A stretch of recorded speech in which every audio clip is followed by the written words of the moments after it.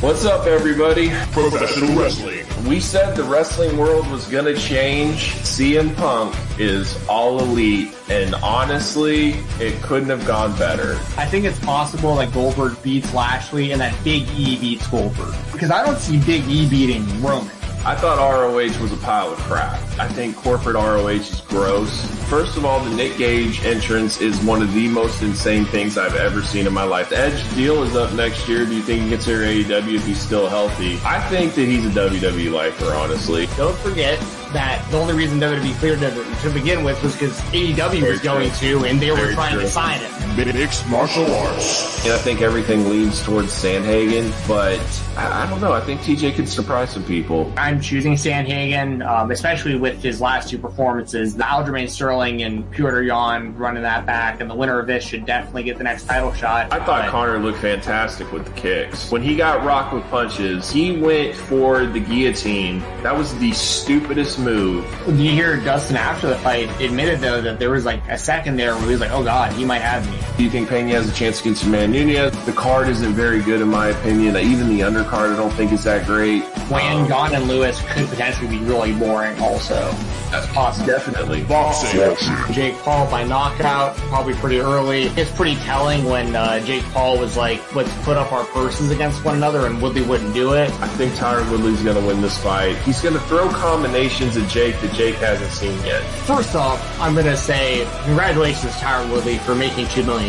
I would like to see Vitor and Jake, because I think Vitor would beat Jake's ass. Laugh Out Loud is so funny that this is the boxing people talk about. Most have said the best boxers fighting. This is what boxing has become. The promoters have not allowed the best fighters to fight the best. They protect their own interests, they protect their fighters, and they never let the best fight the best. And there's multiple champions in the same weight class, and they still won't fight each other to unify the belts. And this is what has allowed YouTubers to come in and take over the sport. And much, much more. I have them this weekend. I'm just going to let the board fall to me. Dalvin Cook, Zeke, CMC. Hopefully I can get one of those running backs. I did my draft tonight, as y'all can see with my Vikings jersey on. You have like your really, really top tier wide receivers, but then there's a pretty big drop off. They didn't speak English, so like the UFC like wasn't giving them title fights as fast as people who did speak English. That absolutely was happening for a time in the sport. The reason why I brought that up though is because of the Stephen A thing, because I think it's a moronic viewpoint to take. Yeah, I mean, we just saw Andrei Arlovsky show up on AEW Dynamite. Not only that, we've seen Junior Dos Santos, Andrei Arlovsky, we've seen Cejudo on Dynamite, we've seen Vitor Belfort on Dynamite, we've seen Jorge Masvidal and Amanda Nunes. It's just like the fact that Tony Khan actually just did that. Fightful, Steven Benjamin. Yeah, that's the stuff I got going on. Fightful Select Weekender Podcast. Support Fightful and Fightful Select. Doug from RVD Tito for life. Are we having fun yet? Because this thing has just got taken to a completely different level. Straight from YouTube.com. Live rounds. The Marksmen have arrived. You're watching Live Rounds with Doug and Steven and being introduced to you by the real IWGP World Heavyweight Champion, Will Ospreay. What's up, everybody? Welcome to Live Rounds, episode 26. Not sure all what we're going to talk about. It's probably actually going to be kind of WWE heavy, which has been definitely not the trend we've been doing, but it's kind of a died down day. But we do have quite a bit to talk about with AEW based on the Dynamite that we saw, based on the Rampage that we saw. So should be a pretty good night tonight. How are you tonight, Steven? Doing well. What's up to everyone in the chat? See y'all joining, see y'all trickling in. Appreciate y'all being here. I'm just, hanging out. I'll actually do some work tonight that I got to get caught up on so that tomorrow I can go hit golf balls and go to Dave & Buster's and watch some AEW. So looking forward to tomorrow. And it's all good, man. And my thoughts are out to Jessie. I know she's, rough time right now in the hospital and all that. So anyone who's watching this show, Jessie having some love. I know she'd appreciate it. So yeah. How about you, man? Yeah, actually, I felt bad we didn't mention that yet last week. I'm glad you mentioned that. Definitely, I've wished her positive encouragement and just trying to give her some solid advice going through some tough times. I think it's really awesome how AEW showed up and really showed support. That just shows how much more they're connected to the fans. Like, you might be able to get maybe a WWE superstar here or there, but I mean, she got a lot of mentions, a lot of support. So I think that's really super cool. Yeah, and it's worth mentioning. I don't know how much she's like said publicly about like who's reached out. She sent me stuff privately that I know she would be fine with me sharing. You know, and just so people know kind of what Doug's talking about, and just AEW as a company, how much respect I already had for them, but how much more I have now after all this with Jessie is like, I mean, Cody and Brandy sent her balloons and stuff to her hospital room. Wow. Tony Khan direct messaged her. Like, I mean, it's like, and I've like the majority of the roster has at the very least tweeted her. So it's like, but on top of that, like Cody and Brandy, the big bad villains that everybody thinks are these just terrible people. That's the kind of stuff behind the scenes, you know. And Jessie would never brag about this, but I'm just bringing it up because it's the kind of stuff that people don't take into consideration. Like, they found out where she was at and sent her physical gifts as like well wishes. Tony Khan took the time out of his day to send her this nice message on, you know, about being a part of the AEW family. And it's like, it's just, you know, that's the kind of stuff that people, I hate that it's a circumstance like what Jessie's going through, obviously, but it's like, that's the stuff that people need to keep in mind that you don't see on the screen. It's all companies like WWE. We can talk bad about them, and we will today, trust me. But like, you know, when I see that they do stuff with the Special Olympics, like, I think it's great that they do stuff with the Special Olympics. You know, like there's a lot of stuff they do behind the scenes that are really great things that just get overshadowed by all the negativity. So there's, but to the point really that I'm trying to make is, you know, AEW. I'm blown away by the amount of support I've seen for Jessie from AEW. I think it's incredible. Yeah, no, I was very impressed too. And it's like you don't know, like, if they felt like, since all the success that they've kind of gotten big time now, and it's not how they all started, and you're kind of like, well, are the Bucks even still cool with Cody? Like, are they big time now? And then when you see stuff like that, you're like, wow, it's the same company. It's the same people that started this thing. You know what I mean? For sure. And the Young Bucks direct messaged her as well. They were another one. I mean, like, not even just like tweets like, hey, at Jessie Davin. I mean, those are obvious. That's incredible. But like, to take the time to like message someone directly, like have a real conversation, like that's, so yeah, I mean, that's to your point. The Young Bucks, Cody, Kenny sent her a message. I mean, all of them. I mean, it's like, anyway. So, well, and I was going to say too, there's certain wrestlers out there that without even notice, like you wouldn't even know, but they've reached out to people during difficult times. Like, I know somebody that was like definitely like a PWG loyalist. And when he was in a bad shape, Kevin Steen direct messaged him, Chris Hero direct messaged him. And it was just because he's just a diehard fan and he always goes to PWG and stuff like that. So there's definitely, like, when I saw that Chris Dickinson's going through some tough times right now with his injuries, and Chris Hero's been messaging him like that. Like, that's not just because he's a pro wrestler. Like, Chris Hero has done that for fans. Like, it's just and that's one thing too. Like, when you, and I feel like a lot of people haven't really been able to experience this as much, but like when you really get to like meet these people at like fan events and things like that, like very rarely are you going to have a bad experience. But go to like a Comic-Con and meet like an actual celebrity, like a Hollywood celebrity, it probably won't go that well. I'm just saying. Yeah. Well, and I remember even like years ago, like with you and Bill, I remember you talking about like going to TNA shows and like Dixie Carter coming up and like giving you all a hug because it's like y'all were like, she knew who you were because you were the big guys on YouTube always promoting the company. I mean, it's like, I mean, it's just. Well, and I know somebody that like ran into Tony Khan after Double or Nothing at the MGM Grand, and he was like totally nice to him, took a picture with him, everything. Like, he didn't big time him at all. So, I just think they have a different mindset. They have a different mentality. And I feel like WWE probably, and I saw this stupid like picture, and it was like, no matter how big AEW gets, they're never going to have a match like this.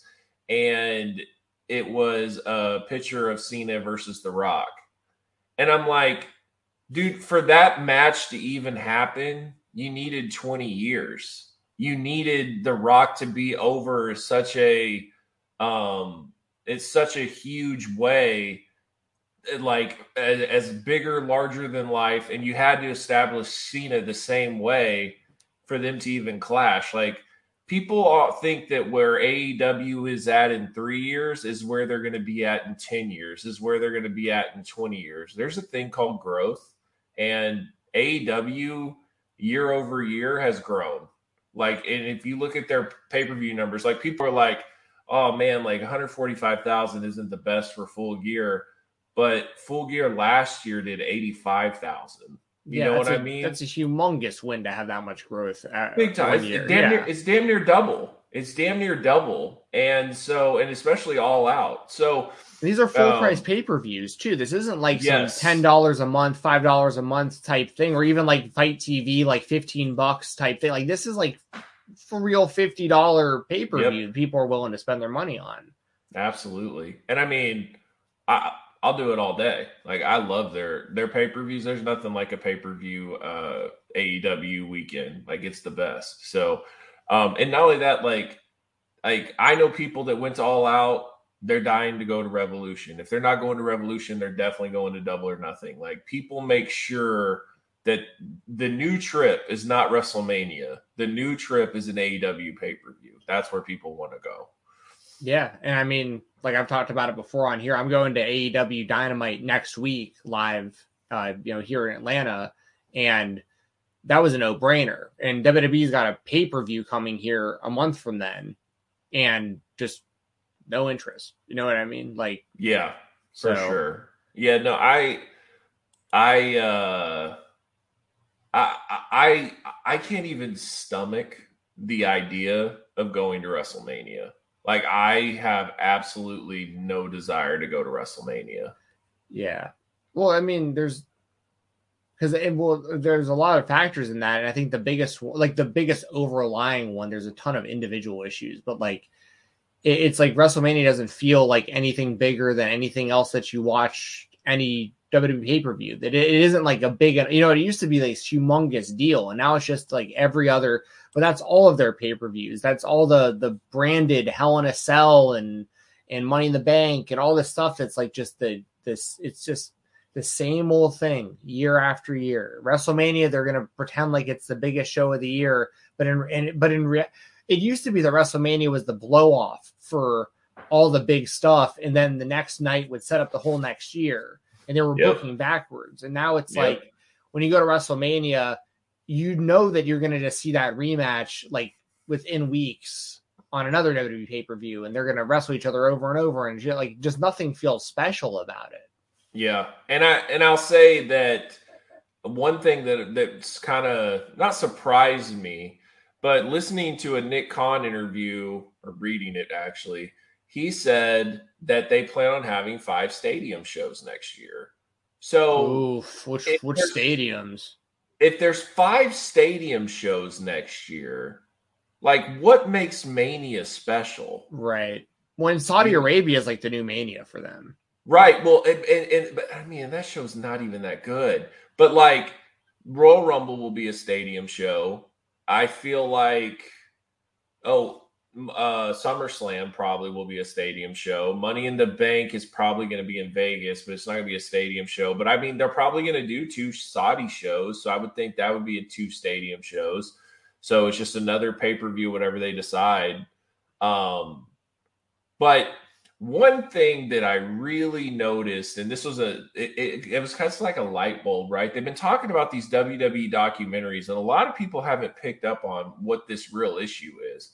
Why did the Lex Luger documentary go away? Why is the Ultimate Fan of God, Yvonne or whatever his name is. Why is that going away? And what they're trying to do is they're trying to sell the rights to A&E for documentaries. That's exactly what they're trying to do.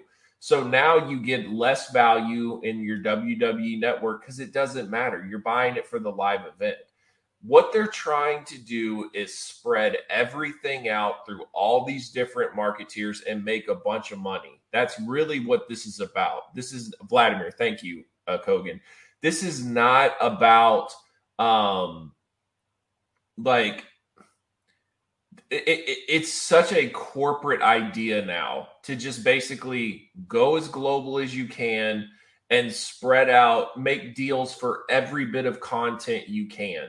So documentaries, make a deal on that. Live events, make a deal on that. Live network television, make a deal on that. Like, this is just what they're going to do. This is their plan. And it doesn't matter about the quality. That's what people just aren't understanding, is they don't give a crap about the quality. They care about having an event to distribute to a consumer and to sell to a network or whatever, to sell to somebody that wants to purchase having live events. Like, that is the whole point of their game. And if they have, I wouldn't be surprised if they tried to sell their history, right? Like their film library, to somebody else and take that off the network eventually. Like maybe Amazon Prime has the old stuff, but Peacock, you're always going to get the live event stuff. You know what I mean? Like, this is the type of stuff that they plan on doing.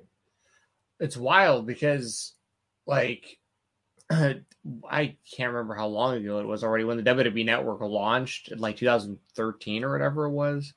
And then it was like they were going the right direction with all this. It was like, you got the pay-per-views, you got everything.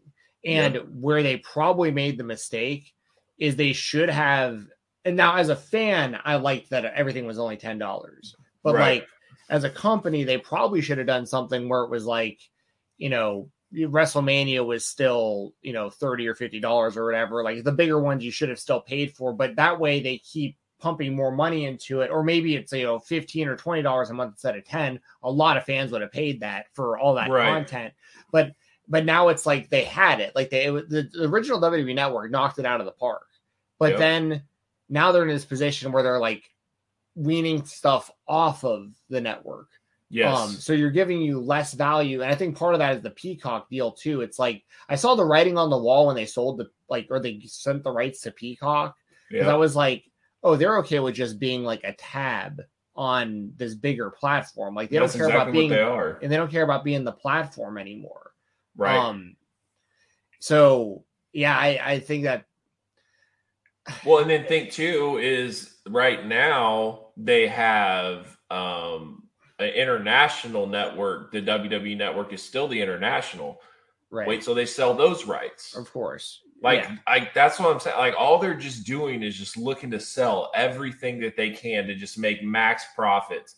And yet, and it's like, yes, the releases, like, I understand. I mean, I just think the biggest thing is they have to admit, or you can figure it out, like whatever their goal was, this whole like global expansion and having so many people on a roster because they're going to have so many different shows and so many different on so many different countries and different NXTs in different countries and all this other nonsense. Like, it failed.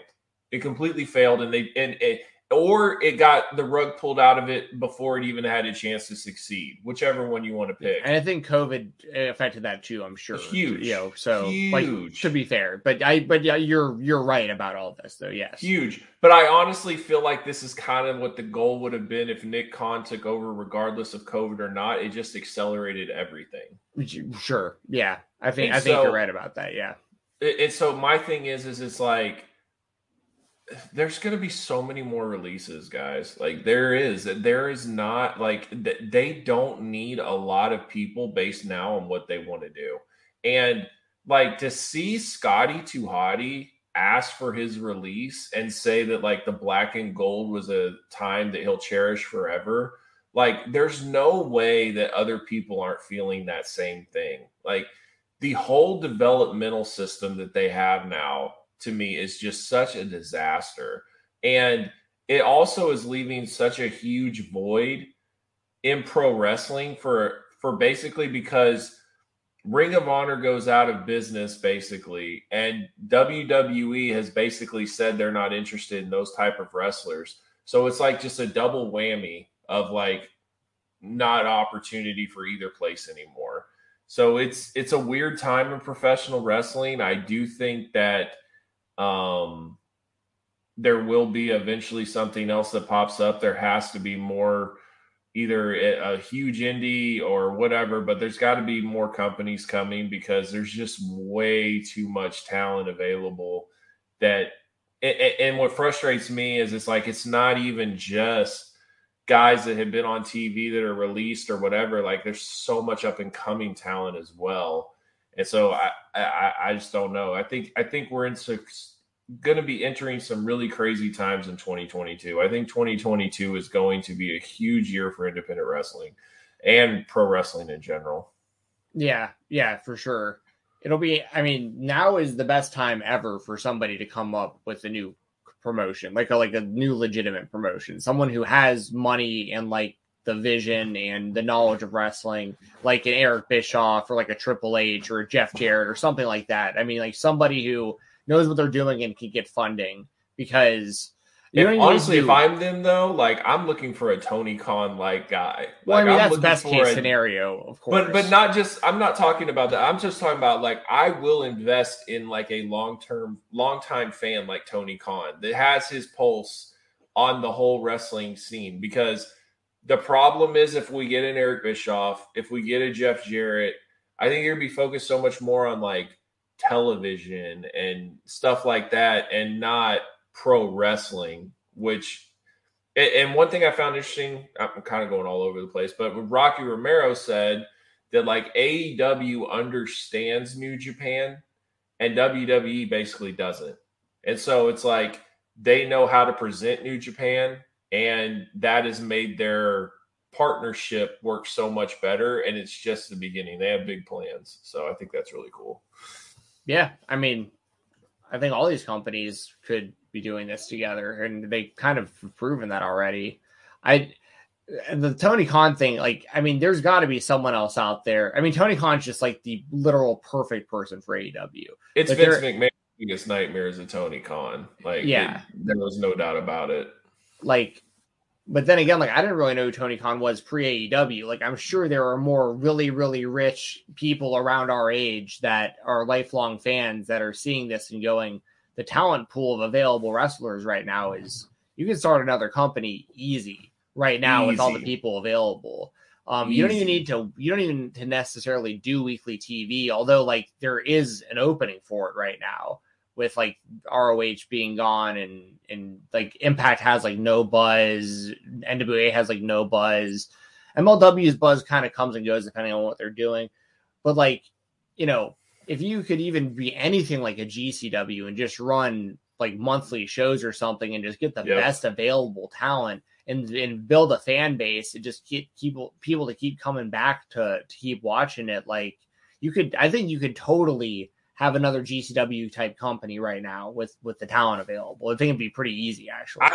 I think what you could do is like a GCW type company with way less, like, you don't even really need death matches, honestly, if you're trying to appeal to a different audience, and more storyline centric, right?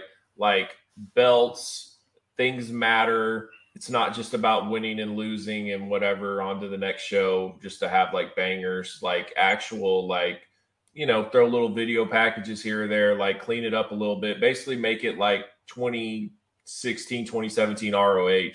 And I think that you could get a lot of attention from that from people. Yeah, I agree. And I would definitely wouldn't have it really centered around death matches, something new, because GCW's pretty much got that covered. Yeah. And there's a ton of indie promotions, of course, that do it. Like ICW NHB does that really, really well. I love their pit fighter shows and their no holds barred shows. Like some of my favorite stuff on IWTV. Use code Fight Talk IWTV. But yeah, I mean this is the best time. I mean, if Triple H actually left the WWE, like he could totally do this. I agree. And he already has the relationships with like most of the people he could hire because he hired them in NXT and they're not in WWE anymore. Like, he could do it so easily. Well, there's so many people too that would they go to AEW because that seems like the best work environment and all that stuff. But like, if Triple H called you and said like, I could give you like a lot of ring time, I could feature you and all that, and over there it's kind of crowded. Like, I feel like a lot of people would go over there. You know what I mean? So it would be interesting. And I bet you if Triple H bails, Shawn probably bails too. Shawn Michaels for sure. For sure.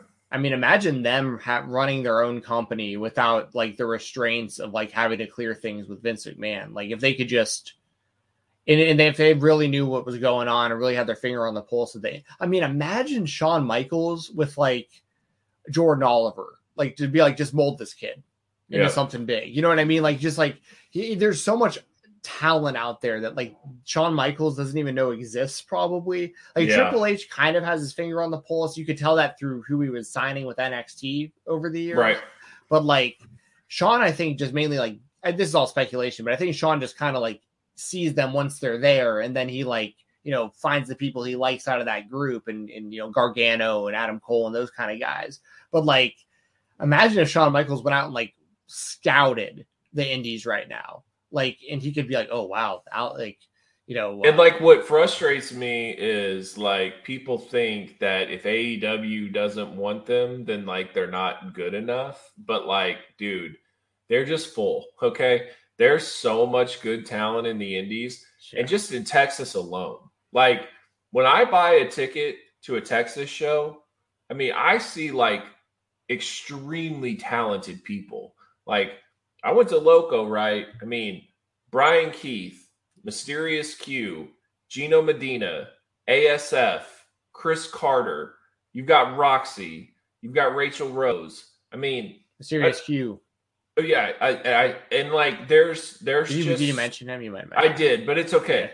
But there's just so many people that like basically all Texas has to do to book shows is book the Texas stars and bring in a couple of indie stars, and the show is done. Like it's booked. Ninja Mac, right? But like the new Texas show December 18th that I'm going to, Daniel Garcia, Lee Moriarty, both are going to be there. But you're also probably going to get Daniel Garcia versus like Brian Keith.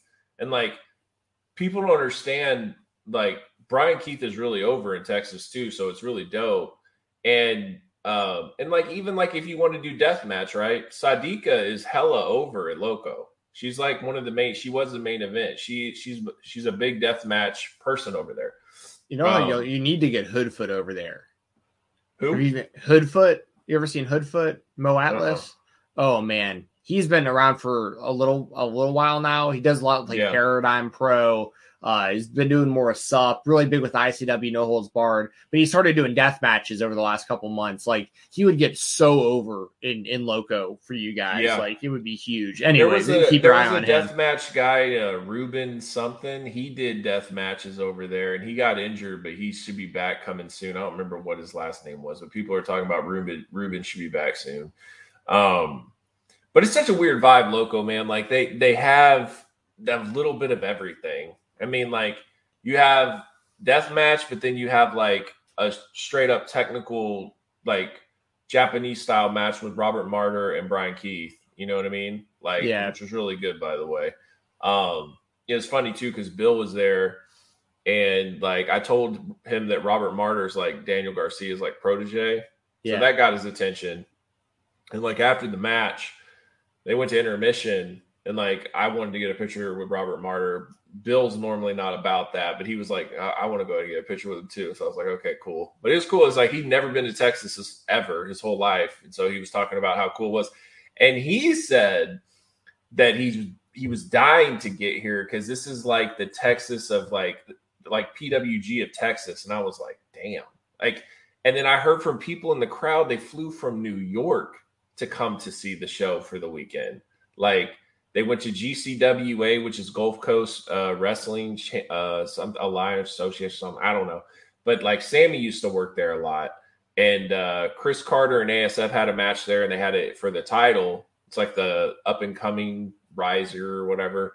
And Chris Carter won the belt, and then they rematched at Loco, and that match was ridiculous. I don't know. Did you see that apron bump off the top rope? I can't remember. I was retweeting some stuff, but like, I mean, it was basically going to be a Spanish fly, and they turned, and ASF just slammed Chris Carter right on the side of the apron. Yeah. Absolutely brutal. But I'll tell you this. Listen. Mickey Knuckles is trash. I thought she was awful. Honestly, probably the worst match I've ever seen live. It was between her and some other chick, and like they twisted each other's nipples, they kissed each other, they did all sorts of stuff, and it was supposed to be a death match, and like they just put each other through like a table. It was nothing crazy, but like, dude, like Bill is not about that at all, right? And so he's already disgusting because Mickey Knuckles is coming out with her whole ass out. I mean, everything. And it's not like she's got the most flattering body or anything, but she comes out, whole ass out and everything, and Bill's already disgusted. And then they sit each on a chair across from each other, and it's like they slap each other's boobs, and then they kiss each other, and then she twists the nipples. And I mean, Bill is just like, this is so stupid. This is disgusting, you know?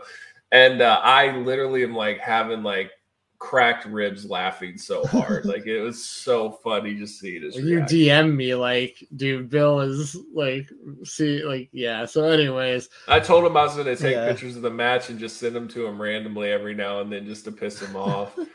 But then, like, they did, like, this shoot thing at the end because it was, like, Sadika versus this Puerto Rican deathmatch lady. And Mickey Knuckles just comes in and just starts beating the living piss out of Sadika. She hits her with a huge chair shot to the head, like, unprotected, just levels her. And then she takes the mask and she cuts this ridiculous promo at the end, but nobody was there for that. But, like, you see it later on. But, like, they acted like a shoot because Lowrider is Sadika's husband in real life. And, like, when she starts attacking her, Lowrider goes to, like, push her away and, like, try to kick her out of the building. And there was a lot of people that are confused thinking it was a shoot. But they're going to set up Mickey Knuckles and Sadika for January. I know they are. But, man, it was fun. Like Joe Alonzo got thrown off the top of the cage. And as soon as he did, like, he was immediately holding, like, his ribs. I asked if he was okay. He said not really, so I don't know how bad he was hurt. But they threw up the X a lot on that one. But, yeah, it was a good show. The Scramble match was dope. I can't wait for GCW. Oh, by the way, Ninja Mac had a match that would have gave Jim Cornette an absolute heart attack. I mean, the man would have probably passed out and died in the Houston Premier Arena. So have you ever heard of the AAA wrestler Iguana? Yeah. So he was the one that replaced Alex Zane. And Ninja Mac tried to do this promo where basically like, thank you, Loco. I'm going to be leaving. Unfortunately, Alex Zane wasn't here tonight, so I can't wrestle, but he's in bare feet. And he's like, you know, I appreciate it, guys, but I have to get clearance now because I've signed, so I just can't have a random match until they give me the approval.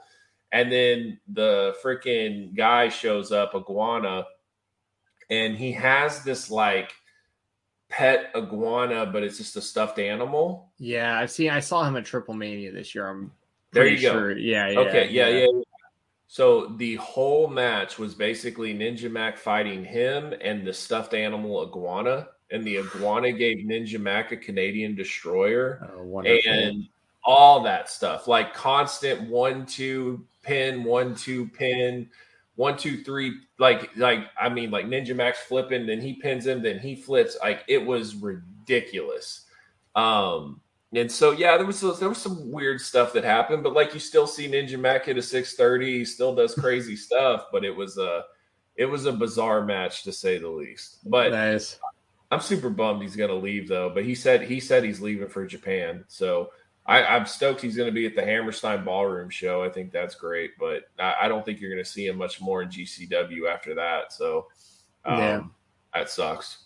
Yeah. But he'll be better for when he comes back to the States after going over there. Yes, I did diss Mickey Knuckles. So I'll give her this, right? Incredibly charismatic. Okay, she would be a hell of a manager. Okay, ridiculous in the like just trash. I thought she was awful. I was not a fan at all. Maybe that was just her worst performance. I think her and Sadiq will probably have a pretty damn good match, but man, that was rough. Interesting. Yeah, I'll have to check that out.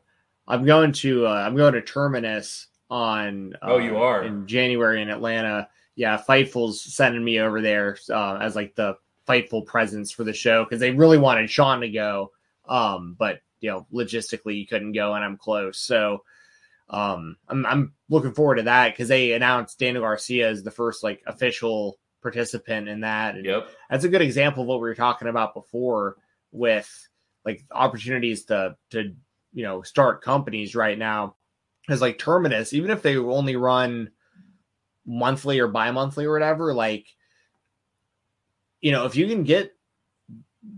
can create buzz and just run those shows every month or every few months, like that's awesome because it's going to be a different type of style, like a kind of a blood sport type thing that they're doing with it. Yeah. So I was wondering, is it like blood sport, but like with grappling? Is that kind of what it looks I believe like? so. Yeah. Yeah. It's like, it's going to be different. It's going to be a true alternative. Like, and I mean, if Jonathan Gresham's behind it, it's going to, in Baron Black, like it's going to be like, I'm looking forward to it. I think it's going to be really, I would have won anyways, but like, it's a bonus that, Fightful like asked if I wanted to go, like, I'll just like, hell yeah. Like, why am I going to go anyways? So that's on like in like the middle of January though. But yeah. I am looking forward to that. I'm looking forward to hearing, like, I'm sure like Robert Martyr and like those type of dudes will be involved. Yep. So yeah, but that's shout out to Terminus. I think it's going to be, it should be something different. I love those blood sport events. So I'm hoping this is like, if it's anything like that, I think it's going to be really good. Yeah. No, I mean, and honestly, like if I could put over just a couple of people that you guys really need to look out in Texas, Brian Keith, Mysterious Q, and Chris Carter. Like I think Chris Carter is one of those guys. Like he has a little Darby in him, and not just that. Like there's like when I buy a ticket and I know Chris Carter's on the card, I know there's going to be some amazing stuff. Like he's just one of those guys that just always gives you your money's worth. So definitely recommend Chris Carter as well. And see, that's just Texas. So like there's people in California, there's people in Chicago, there's people in New York. Like there's so many guys out there, St. Louis, there's so many guys out there now that are blowing up. And that's why I'm somewhat nervous that a lot of these kids aren't going to get a chance because there's so many free agents out there as well. So hopefully things work out. Dante Leon as well. I'm a big fan. So yeah, there's going to be a lot of up and coming talent. And what's crazy is if you go back, because I remember like, not sarcastically, but I wasn't even watching GCW when we talked about WrestleMania. Like it wasn't even on my radar. And I was like, what was good? What was good? Like what was good over the Collective? Well, what did you have? And I remember you tweeting about it and thinking like, okay, whatever, next. And then you're like, I'm like, if you could name an MVP of the Collective, what would it have been? And you were like, Daniel Garcia by far. And I was just like, oh, okay, well, I'm going to try to at least look him out, right? So then I started like going through some GCW shows, Daniel Garcia, saw Dante Leon, saw Ninja Mac, saw Lee Moriarty, like, and now look where all of them are right now. Like it's pretty incredible. Like if you look at Ninja Mac's run, like that really started like at the beginning of the year, like around March, and now look where he's at. Like it's pretty phenomenal just how fast things can move once you get some buzz. You know what I mean? Yeah, for sure. And that's the power of all these streaming platforms. Yes. That's why a company like PWG, it's mind blowing to me that they don't have live and then you have to wait so long on top of it not being live to watch these shows. Like that's a big part of it is before, because it was so controlled and like the independent scene was so kind of underground, it took people a lot longer to break out. Now with like social media and all the streaming and all that stuff, like someone has like a sick match on, a show would in Chattanooga, Tennessee or whatever, that winds up blowing up on the internet or something. Next thing you know, everyone's talking about this wrestler or that wrestler, and then they start getting booked more places. A guy like AJ Gray winds up everywhere. You know what I mean? Yep. It's just like, so it's I think that's what a lot that has to do with it. Like before, guys that were talented, some of them would be grinding the indies for a decade before anyone was even paying attention or gave them like a real chance. And now it's like, if you're good and people get to see you within like a year or two, you could be one of the biggest guys and one of the biggest stars in the whole thing. Yeah. And one thing that's really cool too now is that because of the Tony Khans, you're allowed to be a superstar and still work the indies. Yep. Which is going to elevate the independent talent. You know what I mean? And give you dude, Hog Wrestling in December is Low Key versus Buddy Murphy, Buddy Matthews, and Aleister Black versus Amazing Red. Like, that is ridiculous. Awesome. You know what I mean? And so, like, there's just always going to be something that is going to catch buzz or something. Like I said, I think 2022 is going to be crazy for the indies. Yeah, I agree. I honestly think, I was talking about this earlier on the distraction show that we were doing for it's normally for Ring of Honor. We did it for Impact today, but like, I'm like legitimately curious.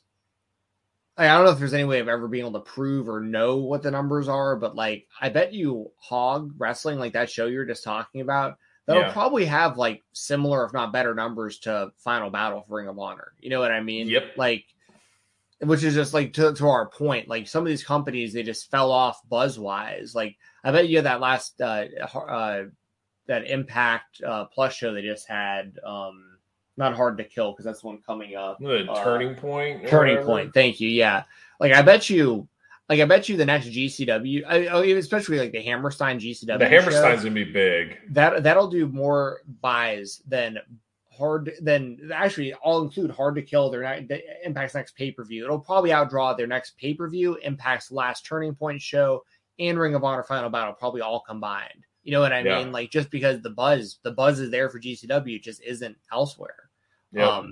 And these companies have the opportunities to do it. That's what's so sad. A company like Impact Wrestling just making just bad move after bad move. Like their fan base is literally not willing to pay $1 to watch their show. Like that's what's happening right now. It's a $1 show on YouTube and no one's buying it. And before it was on Twitch, and like the fan base, like there wasn't a lot of people watching, but it was a pretty consistent number of like loyal viewers that were watching for free on Twitch. But that number would skyrocket when Kenny Omega showed up. Yeah. And they didn't do anything to like take that buzz and actually make the company better, or like use it to actually like put like Ace Austin or Chris Bay or Willie Mack or Josh Alexander or any of these guys, like actually to elevate them to even being perceived to that level. And like, when Christian won, like it was cool for Christian, but like, I just think that whole thing, they really kind of dropped the ball with that. And now it impacts in this position where like, I mean, on Turning Point, it was Moose, which I think Moose, people can have their opinions on Moose personally, but within the wrestling business, within how he's been booked, he's a credible Impact champion, but nobody cares about watching him wrestle Eddie Edwards. Like, but like, and so like you got Eddie Edwards instead of all the guys I just mentioned. Like if Sami Callihan wasn't hurt, it'd probably be him too. Like, it's just like it's wild. Like a company like Impact, like this is the time of like where we're at with wrestling. A company like Impact Wrestling should be thriving right now with all the free agents, with there's more people can watch your show than most of the other companies. The talent's there, and you just continually push the wrong people. It's Yep. It's like and I get it. They're between a rock and a hard place. If you push them too much and then they leave for a bigger company, but also if you don't push them, they're going to leave anyway. So like you might as well do the best you can with what you have right now. Try to put on the best show, create the most buzz you can. And if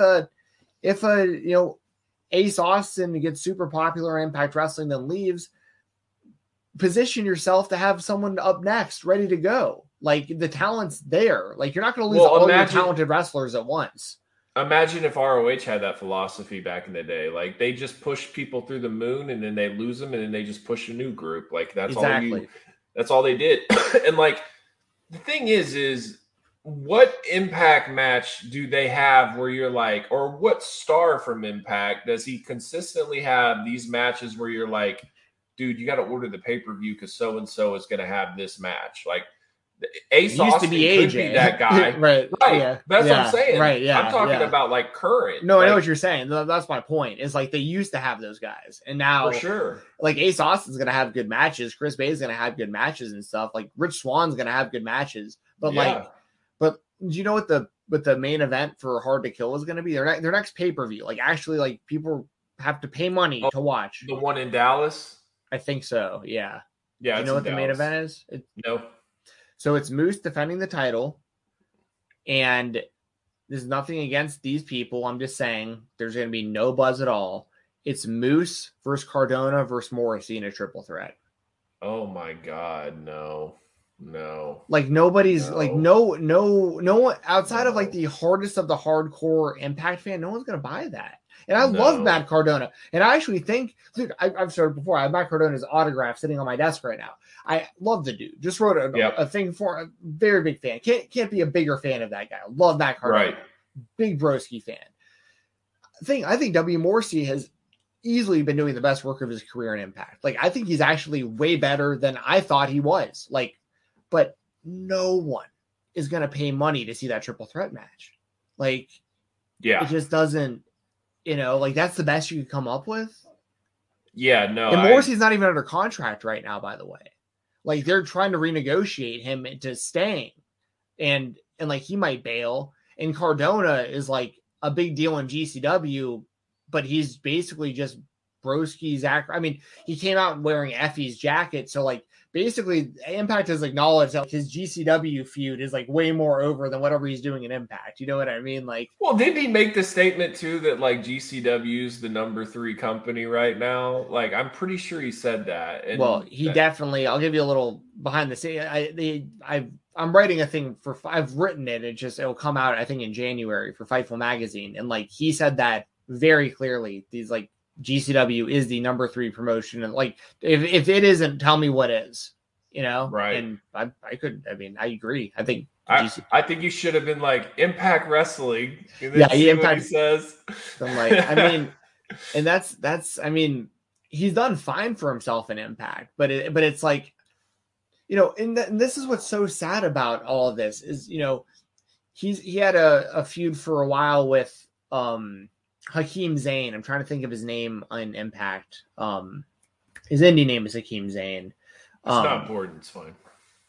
But no, he's really good. He's a really, really good wrestler. Rahi Raju, that's his name in TNA. But like once again, like you just kind of just how you said that, like no one cares. But like they're two really good wrestlers wrestling on one of the biggest companies in the world, and just nobody cares. Yep. But like the talent's there, just the company isn't. Like they have Trey Miguel, they have Moose, they have Ace Austin, they have Chris Bay. They have guys.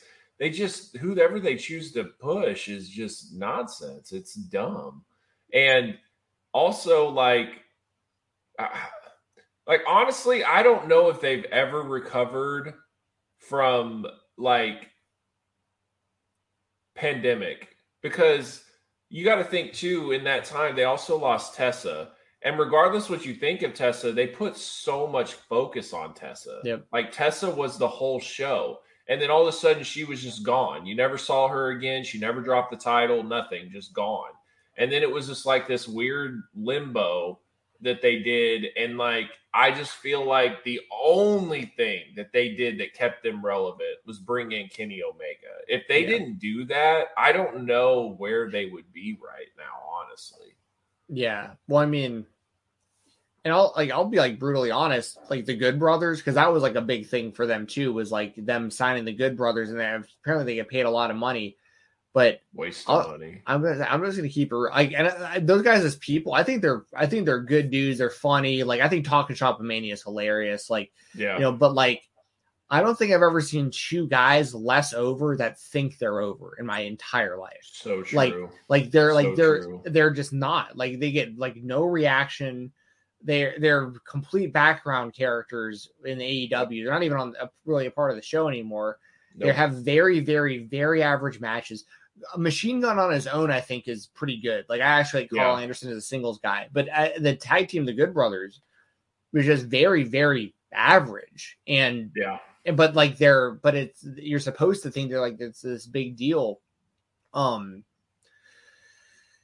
It's there's a lot that goes in. I mean, it's just wild they can't figure out a way to create more buzz for their own company. It's really sad. I agree. All right, guys, if you haven't, please hit that like button. We got about 29 people in here right now, so if you haven't, please hit that like button. Also, if you want to show support for the channel and get your questions asked, please send through super chats, and we'll get to those. We actually did get a super chat from Chris. It's off subject, but we'll go ahead and answer it anyways.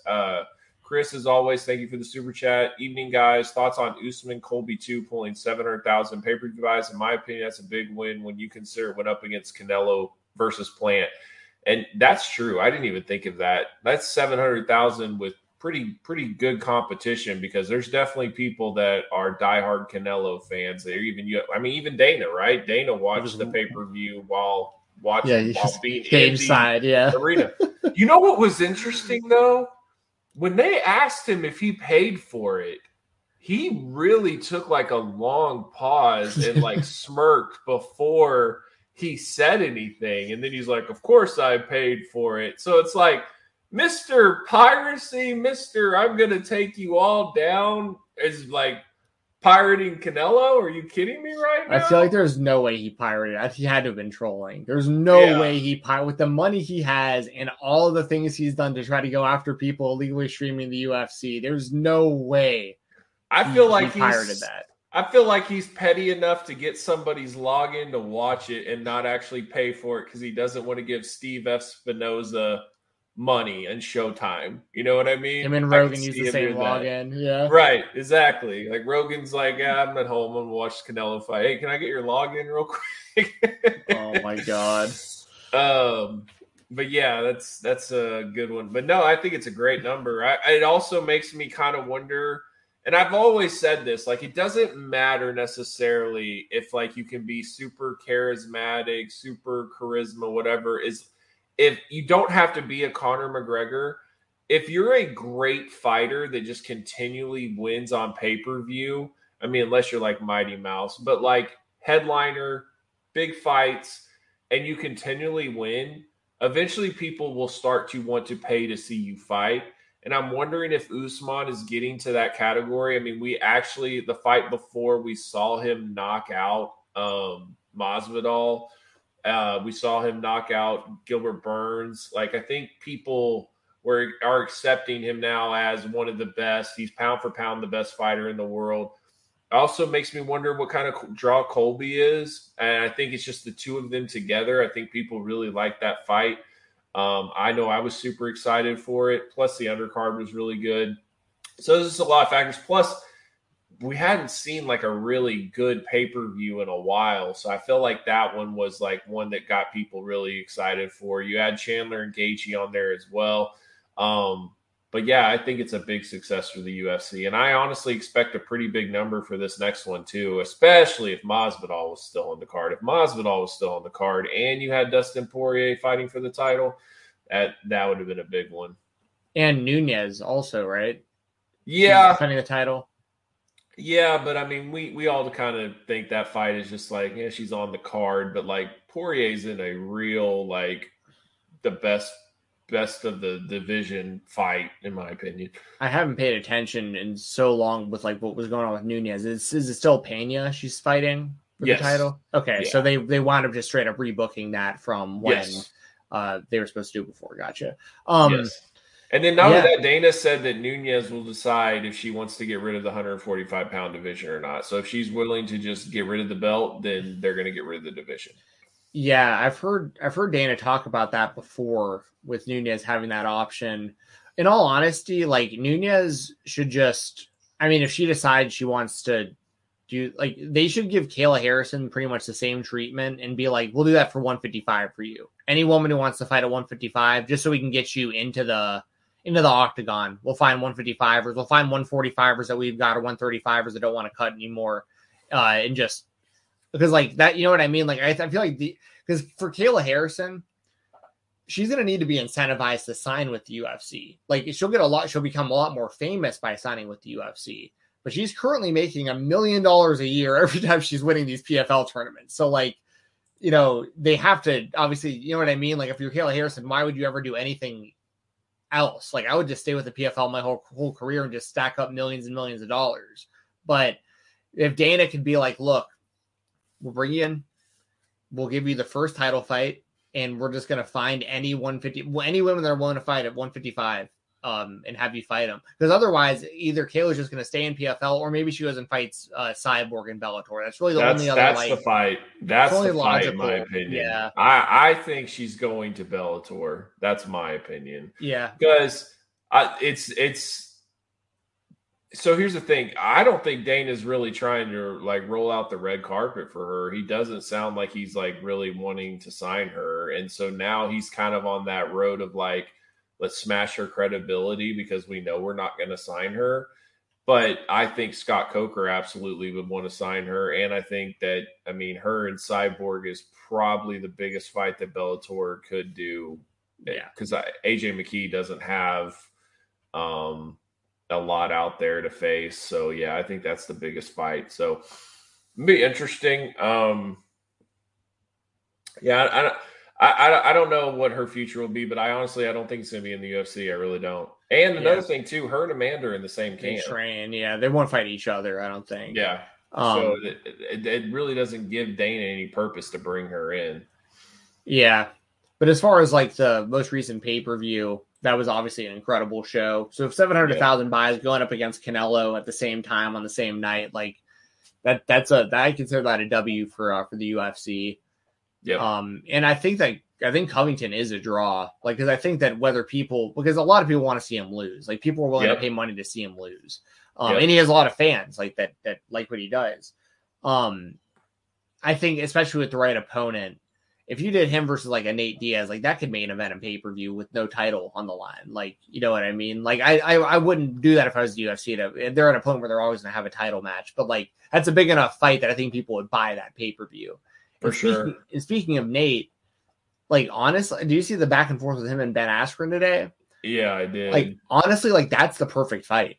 Because it really is. It really is. Yeah, because if Nate's gonna leave anyways, like you might as well fight Ben Askren, because if Ben Askren somehow wins that, which he could win that fight if he goes to the ground potentially, I would just imagine Nate would destroy him. But like what better preview if you're Nate Diaz to get all the hype beasts to be like, oh, like Nate Diaz just beat up Ben Askren, but like our boy Jake Paul would smoke Nate, and like Nate's like, good. I'm glad you think that, because like I'm actually coming for Jake. Like I'm leaving the UFC now, because I think Nate needs a really safe fight. If I'm Nate, I take the safest fight possible that'll get eyes on me just to get through my deal. You got to do one more fight, and then you're off to box Jake Paul. So like, and making more money than you ever have in your life.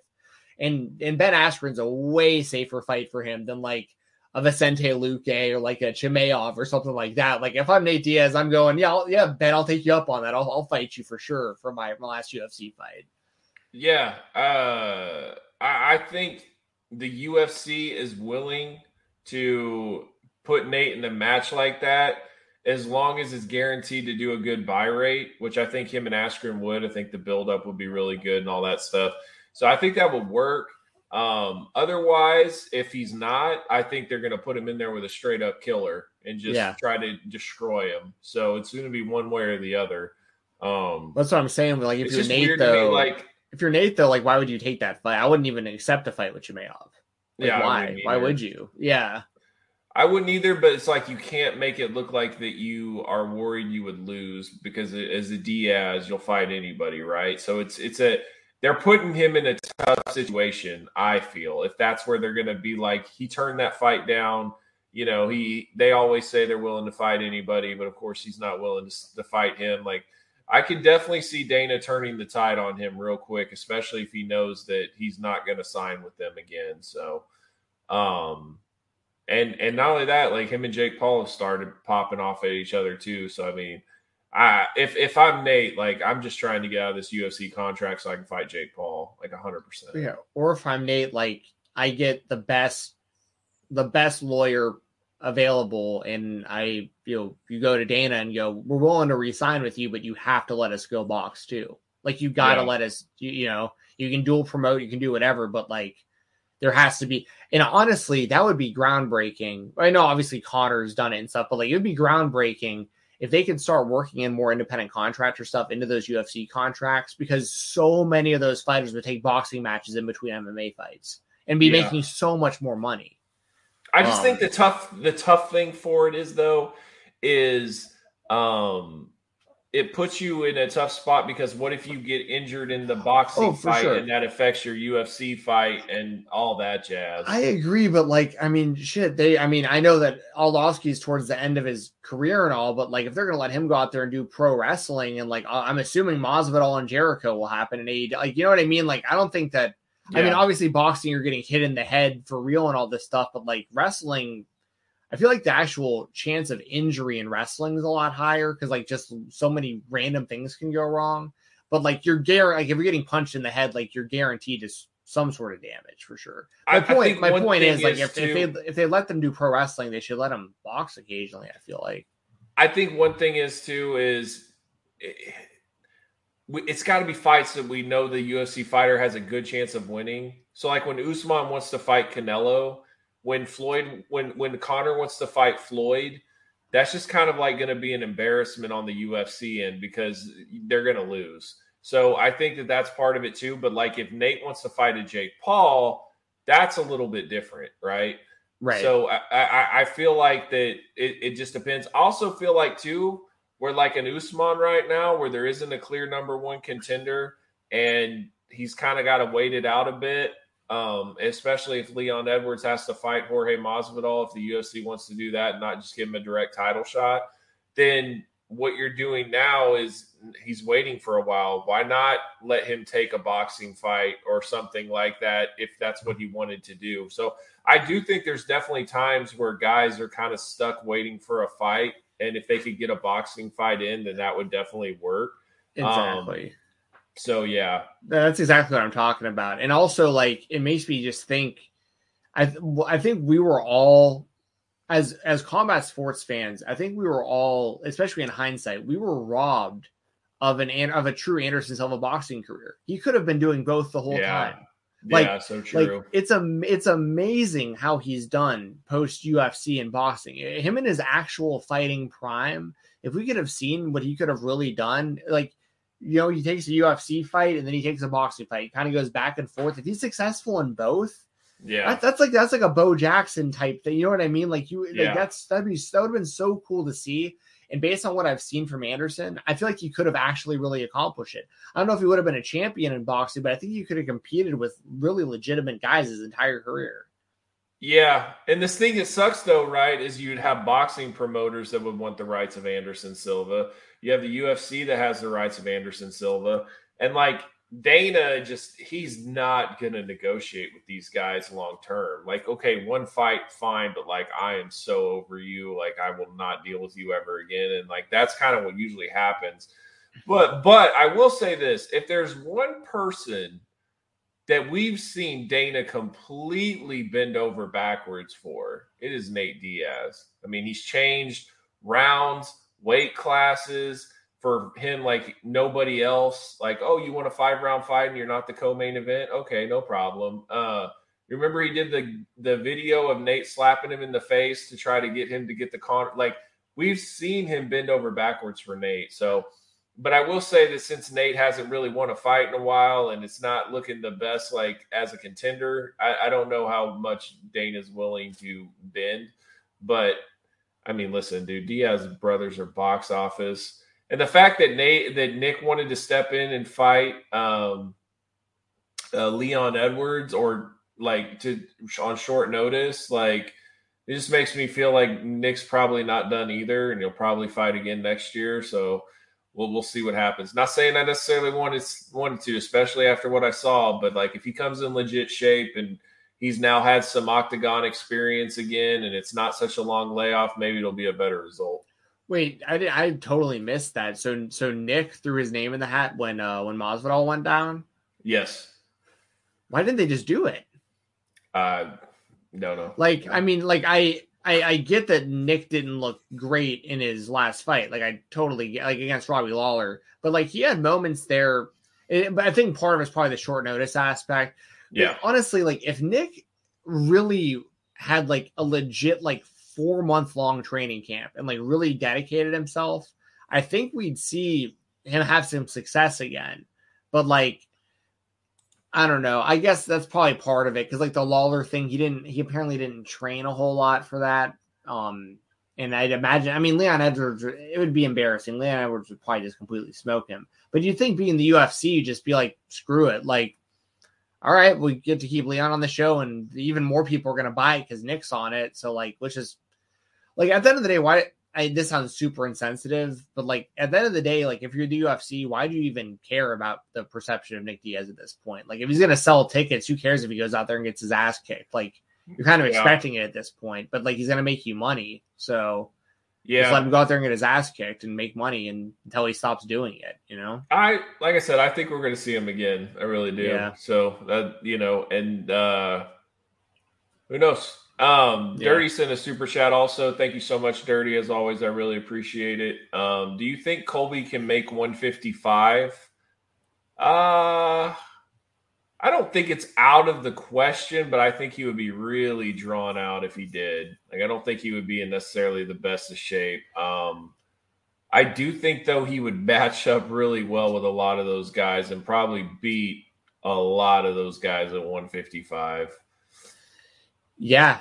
I don't necessarily want to see him cut that weight because I think 170 is probably the perfect weight class for him. But stylistically, like you just said, really, I mean, maybe Islam Makhachev is like the only other guy with like that kind of wrestling skill in the whole lightweight division. But see, when I think of that fight, like I think he could give Islam some problems. Like I don't think Islam would just steamroll him. No, that's what I'm saying. I think that they would like match up potentially well, and like they're the only person who's going to beat a Charles Oliveira is somebody who catches him, like it could happen for anybody if you clip him, right? But like the best chance is like a really, really, really good wrestler who doesn't get submitted on the ground. Like somebody who can take him down and stay on top of him.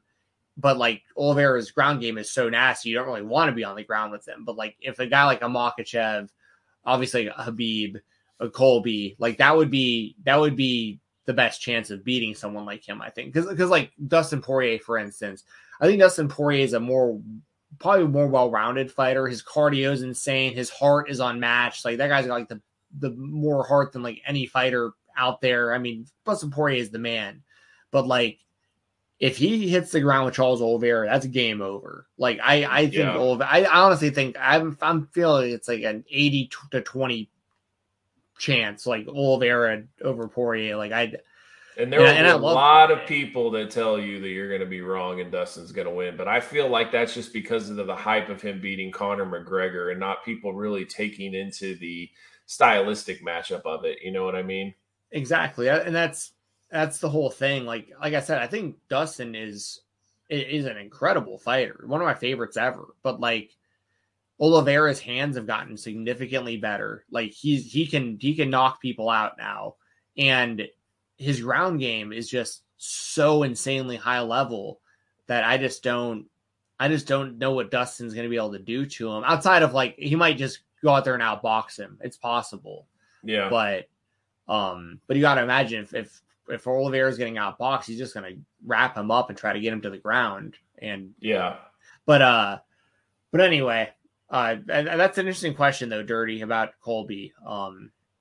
I think 185 would be more likely, honestly. But I mean, he's not a huge 170, so I think it's not completely out of the question if you really wanted to try it. But man, he might look like a skeleton on the scale. Exactly. Yeah, I'm with you on all that. I think that Colby, like, he's in a really interesting spot still at welterweight, because his fight with Usman his last fight was really close. Like, the scorecards didn't show it, but like that was a really, really close fight that could have potentially been a draw. And if he fights like a Chimaev, for instance, if they do like Chimaev versus Covington, if Covington beats a guy like Chimaev, I don't think there's any case of like why he shouldn't get another title shot. Like, he's still very much could be the champion. But he has to beat the right guys. So it's not like he's down and out, like out of the picture now that he's lost to Usman twice. We've seen it with Holloway. Like, Holloway has fought Volkanovski close, gets a couple wins, and like it's just undeniable. Holloway has to fight Volkanovski again. Like, there's nobody else you can make a case for better than Holloway. And I think Colby's in the same kind of spot at welterweight. He can get another shot at the title if he beats the right guys. So. Yeah, for sure. And I mean, Dana loves that fight. He loves that feud. He did John Jones in DC 3 times, especially after you see this pay-per-view buy rate. Like, I think it's definitely possible we could see it again. Yeah. Sean, happy Thanksgiving, fellas. Awesome, Sean. Thank you so much. Happy Thanksgiving to you too, man. I really appreciate you. Yeah, happy Thanksgiving to you. Happy Thanksgiving to everyone. Thank you very much for the super chat, Sean. Very much appreciated. Absolutely. I want to get into AEW real quick. I don't want to forget about that. Kind of spin off to UFC, but anyways, I wanted to say that what did you expect the Bryan Danielson heel turn? Was that a little bit out of nowhere for you, or because it was one of those things that, like, I think it helped a lot that we saw the vegan environment Bryan Danielson, Climate champion, Daniel Bryan climate champion, because I think that really it just made us be like, oh, he's going that direction, right? Because if we had never seen that, then it would be really like, wow, is this happening? But what I love about it is, and this is where WWE keeps missing, is it's not just turning him bad because he just wants to be a bad guy. What is happening is he is saying, like, I wanted to take that title off of Kenny so bad, and I came to AEW to beat Kenny Omega, and you stole my moment.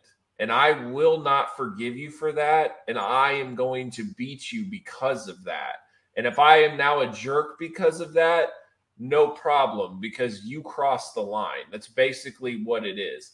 And so I think that, like, if you've watched all these heel turns or baby face turns, whatever, like, AEW just kind of does, it's just kind of natural. It's not something that's just like way off base and it just is kind of like, but it's like, we are going to wrestle. And I love too that Adam Page totally like went blow for blow with him too. Like, he wasn't going to get embarrassed by him. And he's just like, I beat him in under 30 minutes, unlike you, basically. And then it's like, oh, okay. And so, and then I love that he was like, I don't want to have this match tonight because I don't want you to have a bunch of excuses, because we all know that's what you do. You make excuses.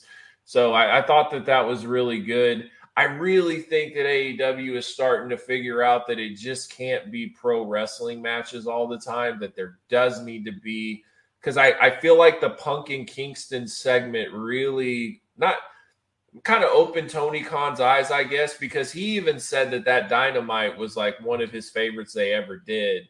And I think it's because it had just a little bit of everything. Also, real quick, shout outs to Jay Lethal, bro. Like, Jay Lethal, to me, like I didn't know what he had left because I haven't been watching Ring of Honor in a while. And when I last watched it, he was kind of just like, he just kind of was doing the same moves. He looked a little stale. It was just kind of like, oh, well, he might be kind of reaching the end here. And I found out he was only 36 years old. I was like, oh, okay, well, he could still go. Then he's only 36. And man, like I thought him and Sammy killed it. I loved that match. I was super, super hyped for that match. So really, really great signing for Jay Lethal. Yeah. So going back to like the Hangman and Danielson stuff, like I did not see the Danielson heel turn coming, but they did it perfect. Like it was yep. Perfect. I love the whole thing now that he's going to go one by one and kick the heads in of all the Dark Order members before it gets to Hangman. Like, and he's basically just going out there and saying like, I'm going to kick all your asses and I'm so good at this. There's nothing any of y'all can do about it. So like, like you said, if you want to call me a jerk, whatever it is, I'm just telling you the truth. I'm here to be the champion. I'm better than all these people, and I'm going to prove it one by one. Then I'm going to take the title from this cowboy. So, and there's nothing anyone can do about it. I think it's incredible because that's also the type of character you can have, not even having to turn. It just stories completely. This is for pretty much everyone in AEW.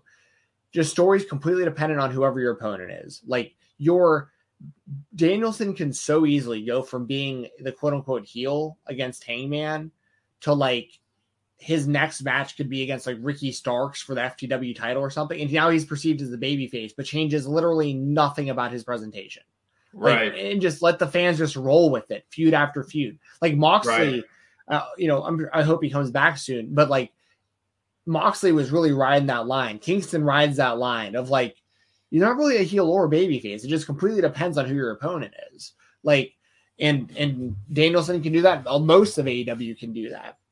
I think that him and Cabana I think it's really smart. I know they did some sort of some video package for that, like a Road to Dynamite. I haven't watched it yet, but I will. I watched it. A lot of wrestling road diaries on there. And I'm sure. And then it's all like Colt Cabana talking about the match. So I think it was God, I love their road to so much. Like there's so much this company is doing right. So much. And that's why I have a hard time like really harping on anything negative. But like there's two things that I'm not that happy with. And I bet you could guess both of them. It's with matches. AEW. Yeah, it's matches that they had one last week. They announced one this week. Well, was it the one that you put on the screen, Darby and Billy? Yeah, because everyone's mad about Billy kicking out of the coffin drop, myself included. I didn't like that either. I didn't like it either. And I don't like the match. It's just like you don't go from having like this pay-per-view amazing match with MJF, and then it's like I want the biggest and baddest AEW has. And you get 58-year-old Billy Gunn. Yeah, it just doesn't make a lot of sense because like Billy Gunn hasn't been really positioned or perceived to be like a top level guy. Now if Darby would have just went out there and just beat him and like he didn't kick out of the coffin drop or whatever, like I'd have been fine with it. But I don't understand the idea of like. And it's not only that he kicked out of the coffin drop, he didn't even let that thing go to 2. Right. Like he acted like that was nothing. And I'm just like, you old school guy trying to keep your spot garbage. Like I can't stand these egomaniacs that are like, well, it's gonna take 2 coffin drops to beat me. Like, shut up. Yeah. I mean, I'd imagine because once again with AEW, like I can unironically say to let it play out. I'm not saying this is necessarily going to work out great or that it's the best idea, but like I think it's pretty clear that the Gun Club is going to get some sort of push. So like we'll see how that goes. And then what would be announced this week that I would have a problem with? I'm trying to think of what for tomorrow night. Yeah. I can't remember what's announced for them. Well, actually, before you say it. Okay, yeah. It starts with the Q and ends with the T. Oh, QT Marshall. versus CM Punk in Chicago. Oh, that's right. I forgot that's what that like, was. Out of all the things that you're going to do to bring Punk to Chicago with, like, you're going to do him and QT Marshall. Like, oh, my God. I will say, people were just hyped with Punk and MJF, which we got a super chat we'll talk about. But, like, QT Marshall, like, I thought we were done with this. He basically killed Cody. Okay, I don't want this to continue after tomorrow, which I don't think it will, but crap. I did really like CM Punk acknowledging, he's like, I've had some real big losses in Chicago, and I've had some really big wins in Chicago. And I was like, yeah, you've lost big in Chicago. Like, his UFC fights in Chicago, he lost gigantically. But he acknowledged that. That's what he was talking about. I will say this. This is like the first time that being a diehard MMA fan has affected me in pro wrestling. Because no matter what, when he's like squaring up with Eddie Kingston and all these guys in street clothes, I'm just like, you can't really kick anybody's ass, but it's fine. Like, I try to get past it, but it is difficult. It is, and it's like he's got such a broken nose. I wish he would have got that fixed because I know why he has that broken nose. You know what I mean? And it's like, it's a little bit hard. You really got to, use your imagination in this thing to look at Punk like a serious badass. But, other than that, but yeah, I mean, QT Mark, no, but there will be good stuff. I mean, I think Bryan Danielson versus Colt Cabana is a very fun ROH throwback match. I think Thunder Rosa versus Jamie Hayter has huge potential. I think the tag match, the 4-way between FTR, Andrade, and Malachi, thank you, versus Cody, Pac, and the Lucha Bros should be a sick match. So, I mean, it should be good. It's a sold-out crowd, so that should be really good. But, it kind of killed a buzz. Like, we were hitting a home run here. Instead, we went and hit a triple. But, it is what it is. Michael wanted to know, what are our expectations for the upcoming Punk and MJF storyline? I think MJF is going to be very brutal. And I think that Punk will hold his own and be very good on the mic as well. One thing I loved about it, though, is, and I don't know if people pay attention, but like if you go back and you listen to the wrestling podcast that was setting up for promoting the match between him and Darby. You're talking about Barstool Sports? Yes. Yeah. And it was already hinted, like MJF had a problem with CM Punk there. And like he's kind of hinted at it a couple times, and like he refused to even mention his name. He refused to talk about him. Like he would bring up CM Punk and he would just be like, next question. Like it was already like he had a problem. And I love they did it so well. And this did remind me of WWE. And I swear to you, I predicted Punk was coming out because it was like the way that he was going was like such a heel. He was having so much heat. And the way to really pop the crowd is to bring in a mega babyface that will feud with. And like, he's ready for that next step. He's ready for that big pay-per-view match for both guys. Honestly, this is a big match for Punk as well. And when his music hit, it was just like, yes, like everybody was excited about this. It was interesting because I like how they did it. Like Punk didn't even say anything to him. He basically acted like he was like MJF was beneath him. And it really, with a guy that is like MJF, such an egomaniac, it really bothered him. And I really like how they did that. So shout outs to AEW for giving us just a little taste, and we'll continually build through. I also think that this will lead to the breakup of Wardlow and MJF. Like this will be the thing that starts the feud, in my opinion. Because if you remember, Tony Khan wanted to do CM Punk and Wardlow at the pay-per-view. And so I think this is where that part is heading to. That would all make sense. Yeah, I think it's like they got to go with parts of the story because like there's that picture online of MJF meeting CM Punk when he was a little kid, like getting his picture taken with him and stuff. Yep, and that will happen. Yeah. That will hit the screen at some point. And MJF will surely bring up CM Punk's UFC run. Like he's got to be the one. If someone's gonna do it, it's gonna be him. I agree.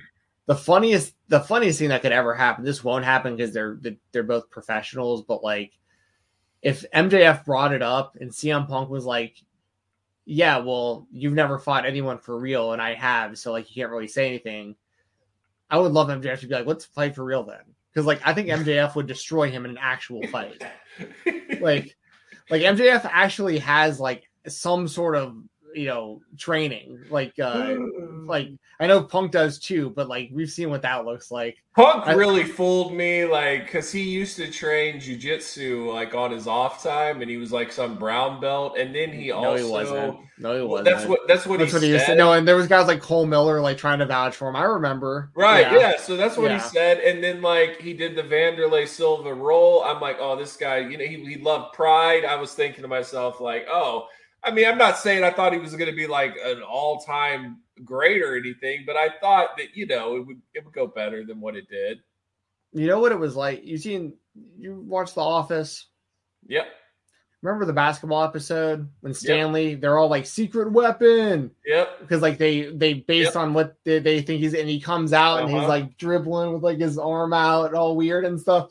Like that was CM Punk in the UFC. That was like, oh no, he can't fight at all. Oh god, no. And then the second time, let's get a photographer in here to fight him instead this time. Oh no, the photographer's tickling him in the middle of a fight. Oh no. So anyways, I'll say this too. I expect CM Punk to win like the feud. But I really hope MJF beats CM Punk really, really, really badly. Like not in a real fight, like the actual, their pay-per-view wrestling match or whatever.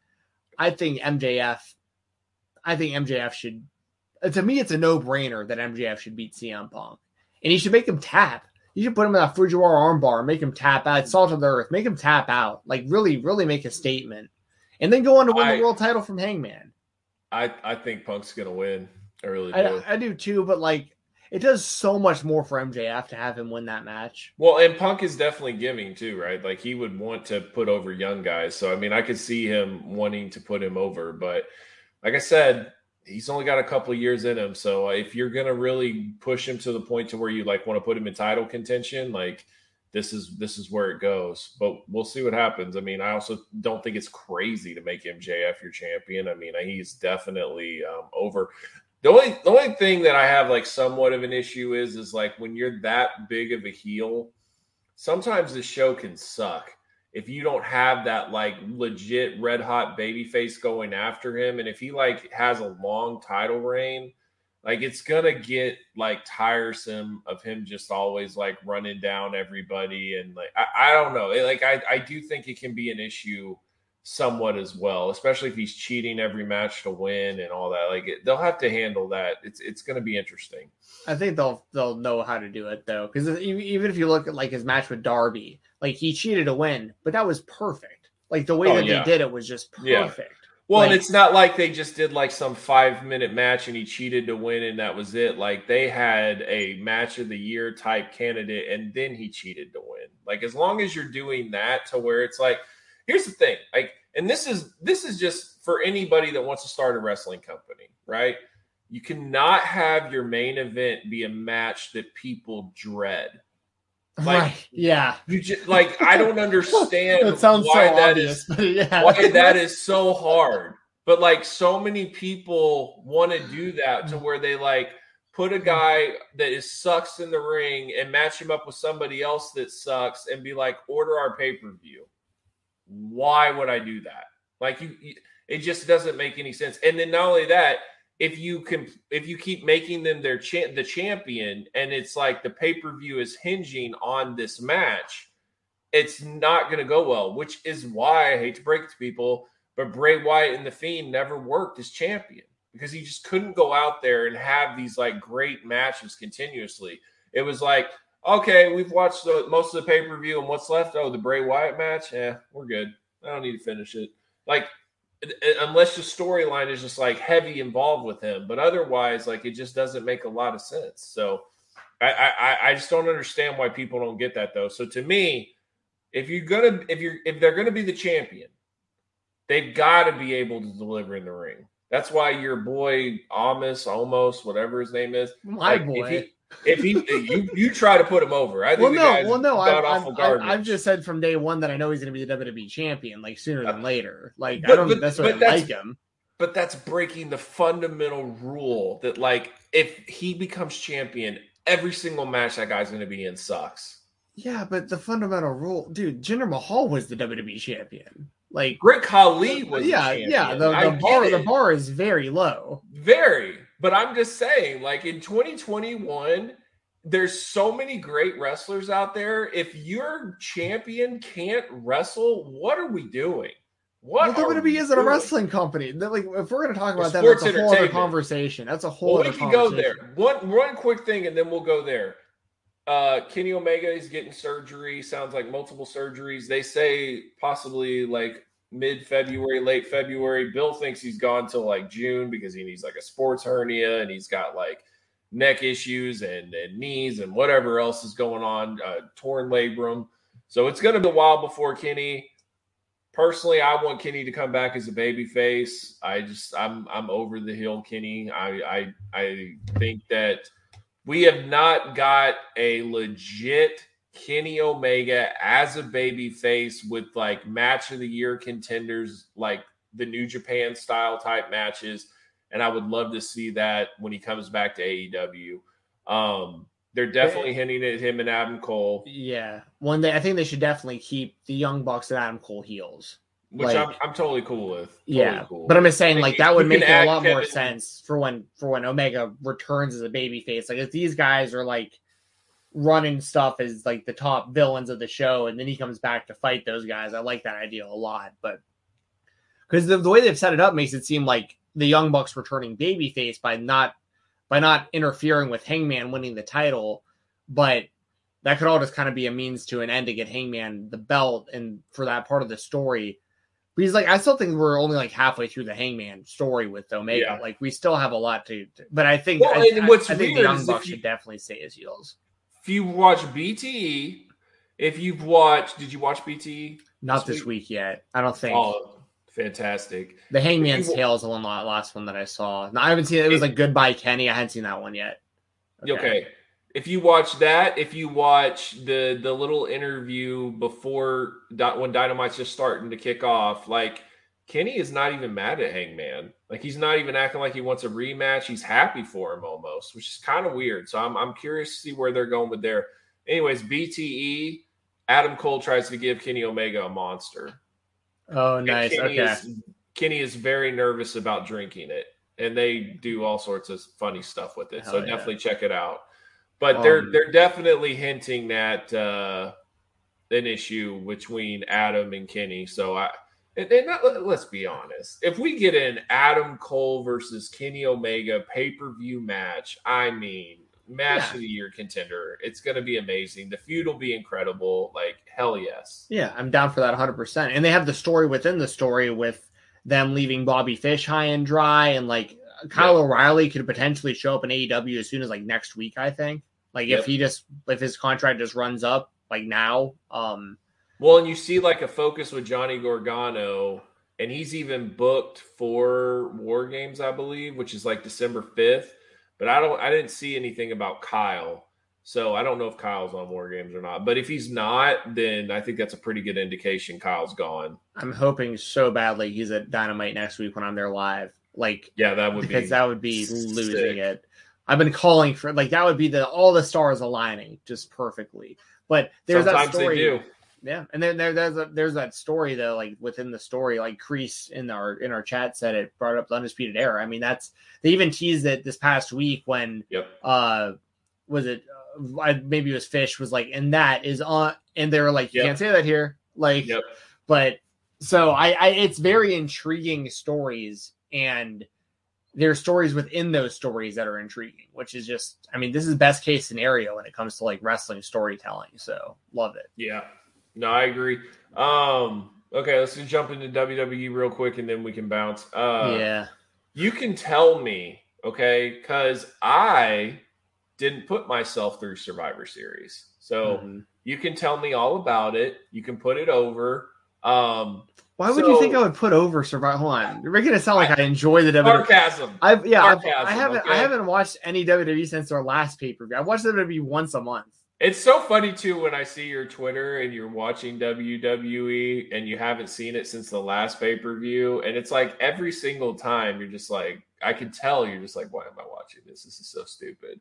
But explain to me the egg, right? Because all I saw on Twitter was this egg. Everyone needs to find the egg. Not only that, Vince McMahon is such an insensitive prick that he comes out of a limo and he has like all the jobber squad cheer that he's out of the limo. Like, it's just like, do you all know you're going to get fired soon? Like, it's so just crappy. But so there was a missing egg, I suppose. Is that what happened? You actually know more about this than I do because you were defending it that 13-year-olds watch this, not 6-year-olds, and you knew about what the egg was. So you know more than me, actually. I saw that they had the egg from the Netflix movie on Twitter. That's what this whole thing was, is to put over Red Notice, which I still haven't watched, by the way. I want to. Most watched movie on Netflix history, I guess. You know, it's The Rock's movie. It's brand new, so I get it.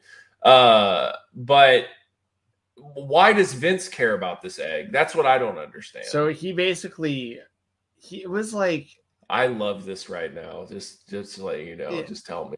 It was like, this is my recollection of how this kind of happened, was like, he comes out of the limo and all the jobbers are like cheering and they're actually chanting like egg, egg, egg, egg. I was like, oh my God, this is cringe AF, as the kids would say. And so then like the next thing you see is Vince is in his office and he has the egg in like this like glass box, like, you know, this like display case, and he's talking to Roman about it.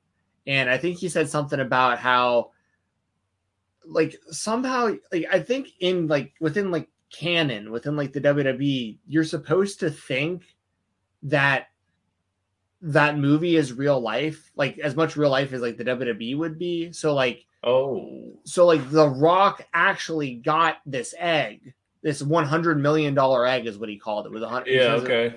So The Rock, like through the movie, I guess has got this egg, and he's so thankful for Vince McMahon's help within like his early career. I think McMahon brought up, you know, the whole $7 thing. Like, you only had $7 when he met me, and now he's the biggest thing in the world. So to show his appreciation to me, he gave me this prized $1 million egg.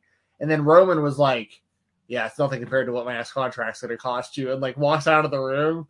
And then like the next time you see Vince McMahon, he's in the same exact spot. Like, he hasn't left the office from what we can tell. Okay. But the egg's gone now. So somehow somebody stole this egg like right in front of him and he just didn't notice. And that was pretty much it. And then the payoff was last night. I know two things about Raw last night. Didn't watch the show, but just saw on Twitter. I know that Seth Rollins got tackled, which we'll talk about before we get out of here. And I know that Austin Theory got a WWE title shot because the story was Vince put out like a reward. Like, anybody who has any information about my missing egg, I'm going to give you a big reward. So, like, Sami Zayn, I guess, was like, hey, Austin Theory stole your egg. And, like, Austin Theory was like, yeah, I stole your egg because I was trying to get a selfie with it. And Vince was like, you remind me of me. I would have done the same thing.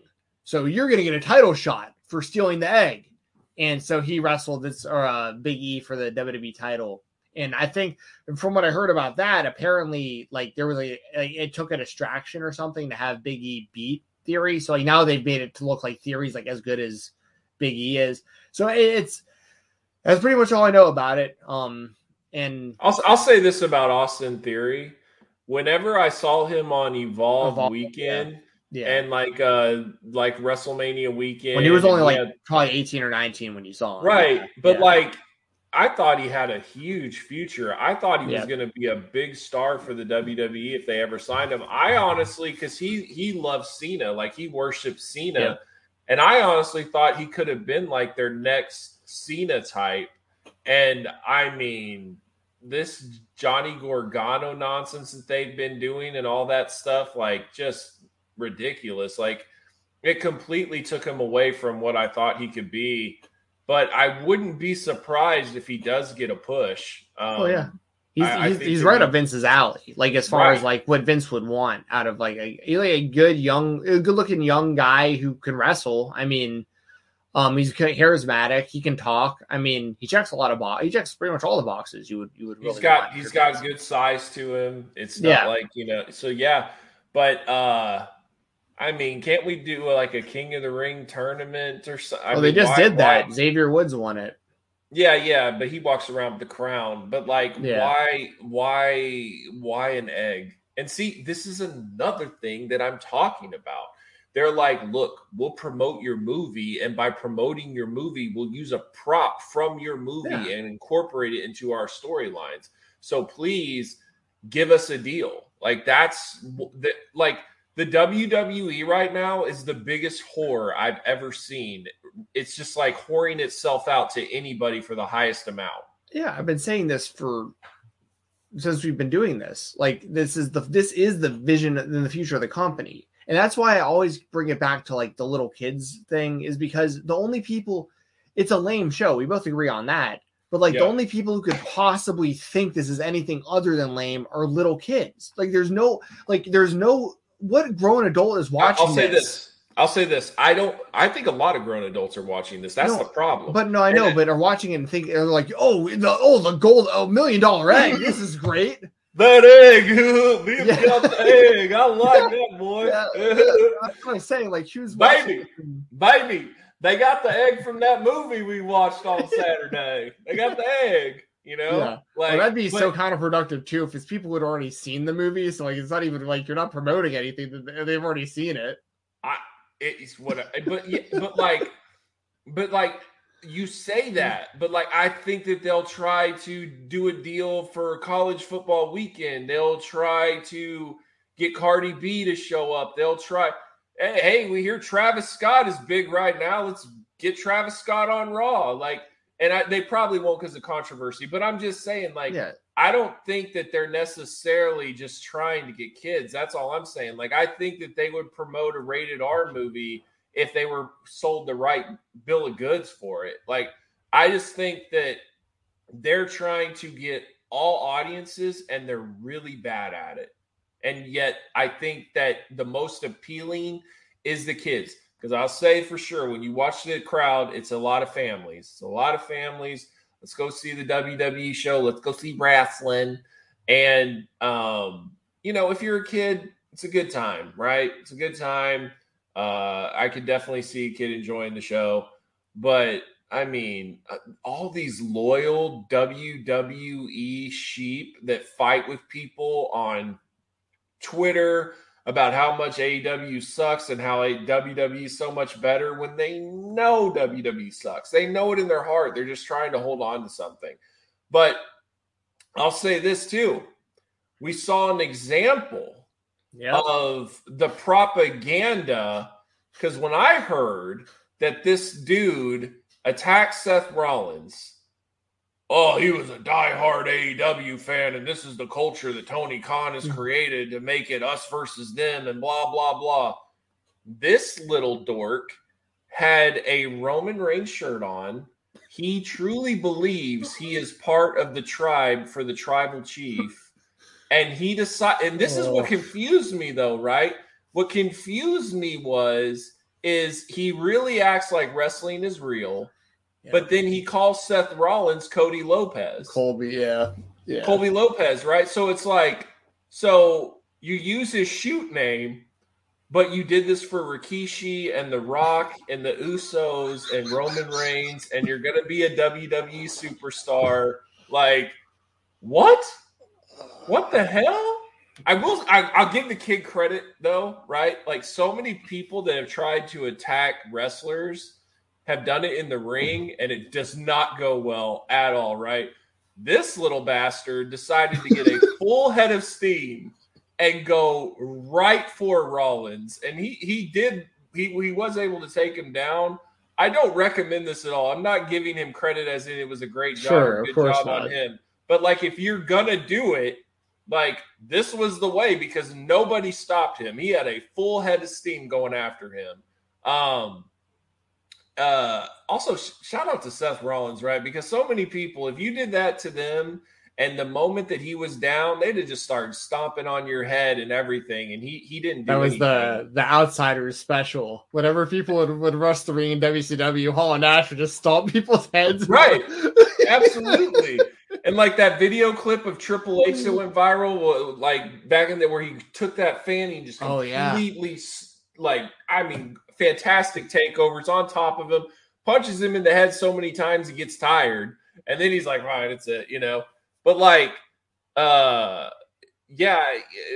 a bizarre incident.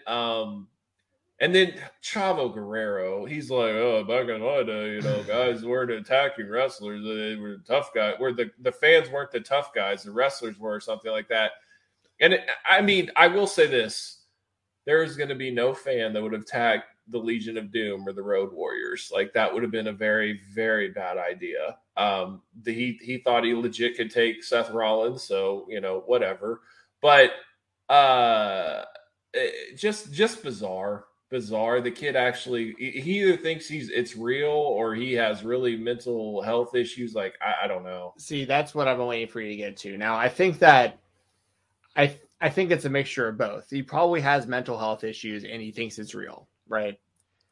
I would challenge, and let me say this first. I think Seth Rollins did the right thing by just like not really effing the dude up, right? Like, I think it was very smart how he handled it. And I do think there's an element of this where, like, I do think that there's a mental health issue at play with this guy. So I don't want to sit here and like just make fun of him. Right. But like,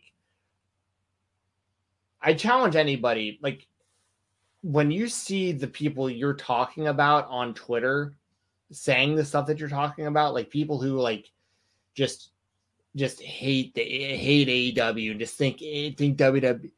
Just picture this guy, because that's all these people. Like, that's not just like an isolated thing where it's like this one guy. He's just the only one who like acted on it. Like, I think that's the actual mindset of like a lot of these people online. Like, they may not all physically attack a wrestler, but like in their head, it's very like, it may not be quote unquote real to them, but they're that blindly loyal to this company that like they're just making completely irrational. Their thought process is just completely irrational because they're so blinded by their loyalty to the WWE.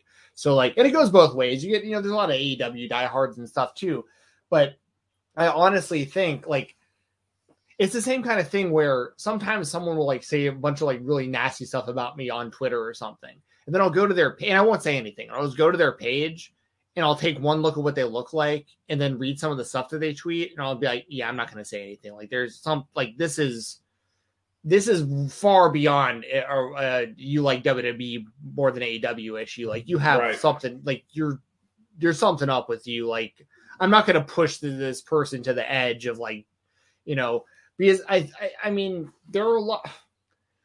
And here's the other thing. Once again, this guy actually acted on it, but 99.99999% of people who talk trash on the internet like that would never do it in person. Like, so it's just, this guy in particular, if there is no mental health issue there, like, bro, that is the definition of a mark. Like, you think it's real to the point where you attacked a wrestler. And I haven't been watching, like, why Seth? Like, does Roman said really something, want him out?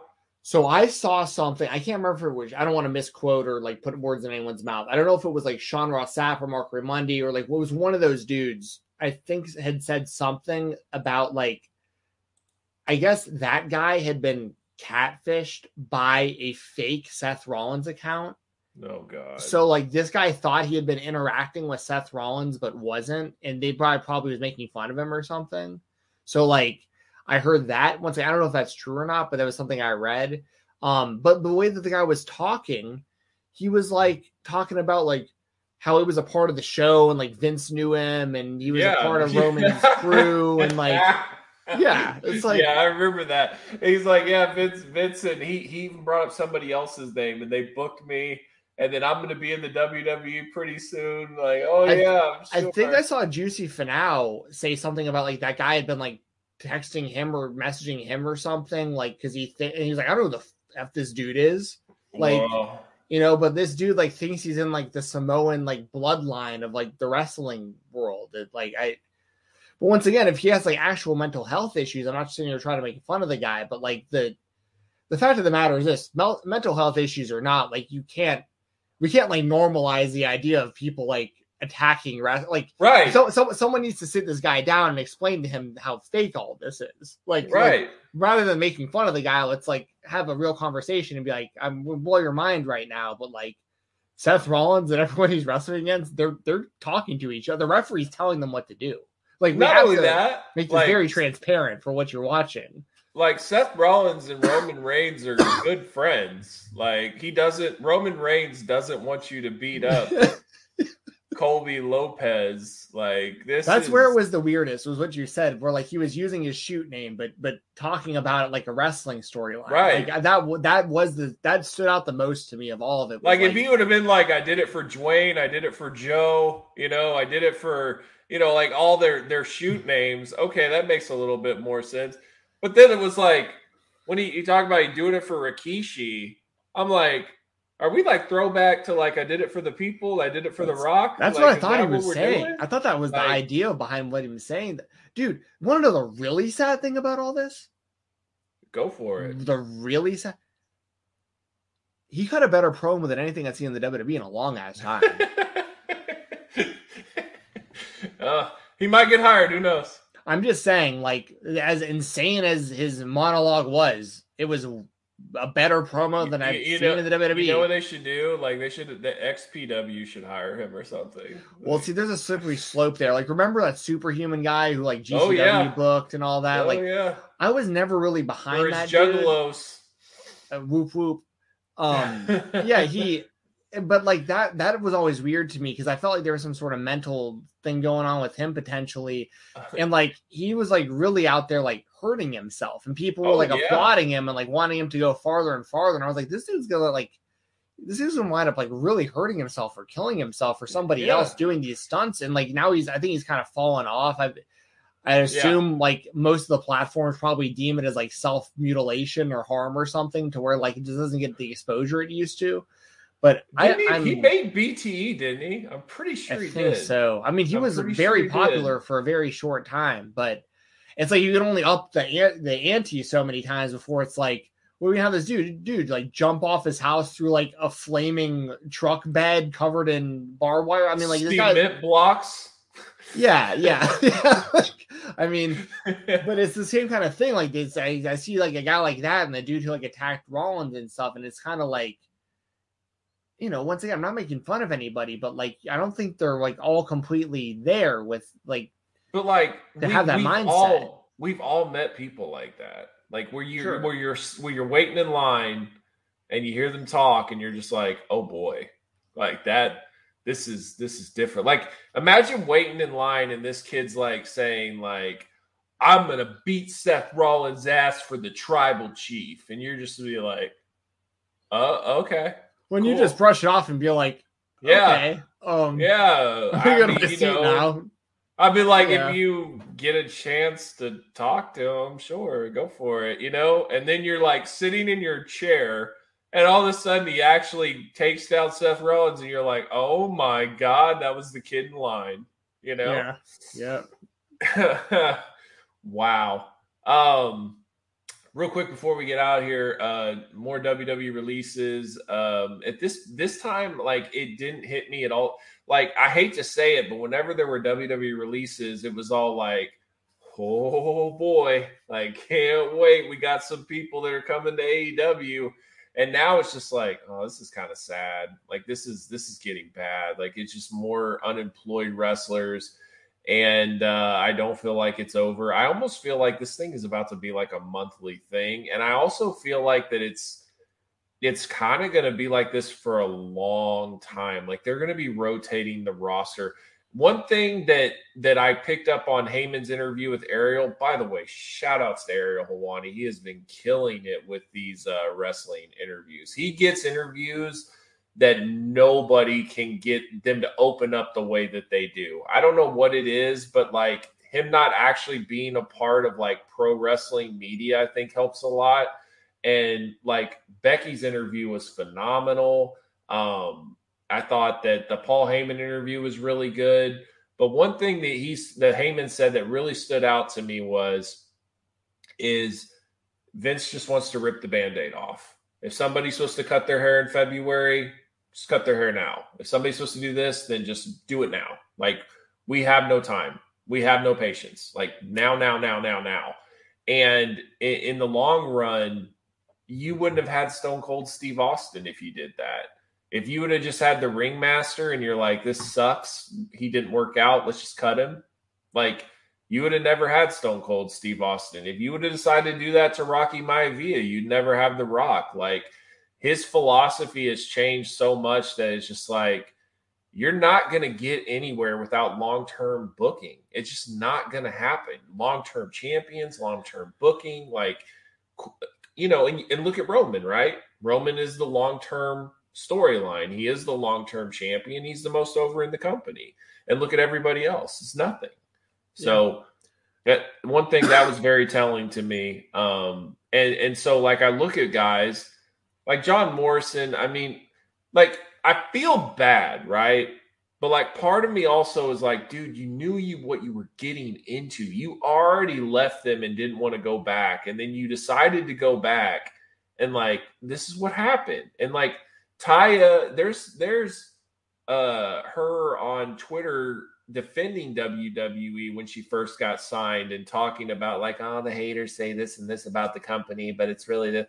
And now she's the biggest hater there is. She can't stand the company because they fired her and her husband. Well, because she probably thought like, well, I lost my job. At least he's got, you know, guaranteed 100%. Money until I get back on my feet. And then they fired him too. Right. And then like I had a feeling when they fired her and he was on the main event, I was like, oh, they're going to fire him. And exactly what happened. Or at the very least, had to be okay with losing him because, like, he wasn't going to be happy about the situation. You know what I mean? Exactly. So, like, okay. One though that really sticks out to me that I think definitely deserves a shot. Swerve. He's the one. Unanimously, that's what everyone. Yeah, for sure. Shane Strickland. I mean, AEW. It makes sense all day long. He is already an indie star. He will be just fine. In fact, I think he'll be better off. So I think that that one's exciting because I think he'll be great. I don't know if a lot of people saw, but there's a match on Lucha Underground between him and AR Fox, which is just the most bonkers, crazy match. And I definitely recommend that if you haven't seen it. Yeah, a lot of people probably were Swerve Strickland, Isaiah Swerve Scott, whatever, Swerve. There were a lot of people that were probably fans of his that didn't even know they were fans of his when he was Killshot. They probably didn't even know he's the same dude. It was like that Weapons of Mass Destruction match or whatever it was called for Lucha Underground. It was like a war-based, because like the storyline was AR Fox, who I think they called Dante Fox on that show. Yeah. It was like, that was like the culmination of their big feud. And that was an incredible match. That was basically a death match. Dude, something else we didn't even talk about. I'm just going to let you know, just because you didn't watch the show. And this just goes to your point about like the WWE, you know, whoring themselves out for money and all this stuff. And people in the chat will back me up on this that watched it. I'm not making this up. One of the matches was literally a Pizza Hut commercial. Like they had, it was like a battle royal where like half the people were wearing Raw shirts and half were wearing SmackDown shirts, but there's no teams. It's still just like one person's going to win. By the way, Omos won it and he eliminated like half the people himself. But so there was a battle royal. Yeah, it was a battle royal to promote Pizza Hut. And yeah, like the Street Profits came down to the ring with like a bunch of boxes of Pizza Hut. And like, and of course, you know, I kid you not, my brother was here, he vouched for it. Me and my brother were watching the show together, and I said, hey, you see the fat dude in the ring? And I pointed to Otis. I said, I guarantee you he's eating the pizza by the end of the match. Like, that's just what WWE does. And lo and behold, like, Otis was the only one eating pizza during the match. And then at the end of the match, they were all throwing pizza out into the crowd. Like, it was literally, the match was literally a Pizza Hut commercial. Like, and they're going to just do more of that kind of stuff. Like, why wouldn't they? They're going to do more and more of getting onto Nickelodeon and all this stuff. Like, that's what it is now. Listen, Vince is the pimp and WWE is the whore. Like, that is what is going on now. Right, and that's like, why you're going to get more of these releases, because it doesn't. You only need like 15 people on your entire roster to do what they're trying to do. It's true. You know what I mean? Like, you probably need 15 on each roster, I would say. So like 15, 20 max on Raw and SmackDown. They're probably about 35, 40 over where they need to be. So then it's going to happen. Right. Well, yeah, like my point is, like, you rarely wrestling anyways. Like, and when you are, it's short and there's a DQ, or, I mean, that was another thing about Survivor Series. Within the first like few matches, it was like the first match was like a DQ, the second match was like cheating, the third match was like interference. I mean, it just never, they never just go out there and just wrestle. There's never just a winner and a loser. And this is the thing too, right? Like with AEW has used the DQ finish twice this year. Twice. WWE is past 80. Yeah. Like, that is just lazy. That is just garbage. And like, I don't understand how people can criticize AEW, but like, you watch a company that promotes Pizza Hut and a battle royal and promotes like a movie by using an egg and pushing their next talent because he found an egg.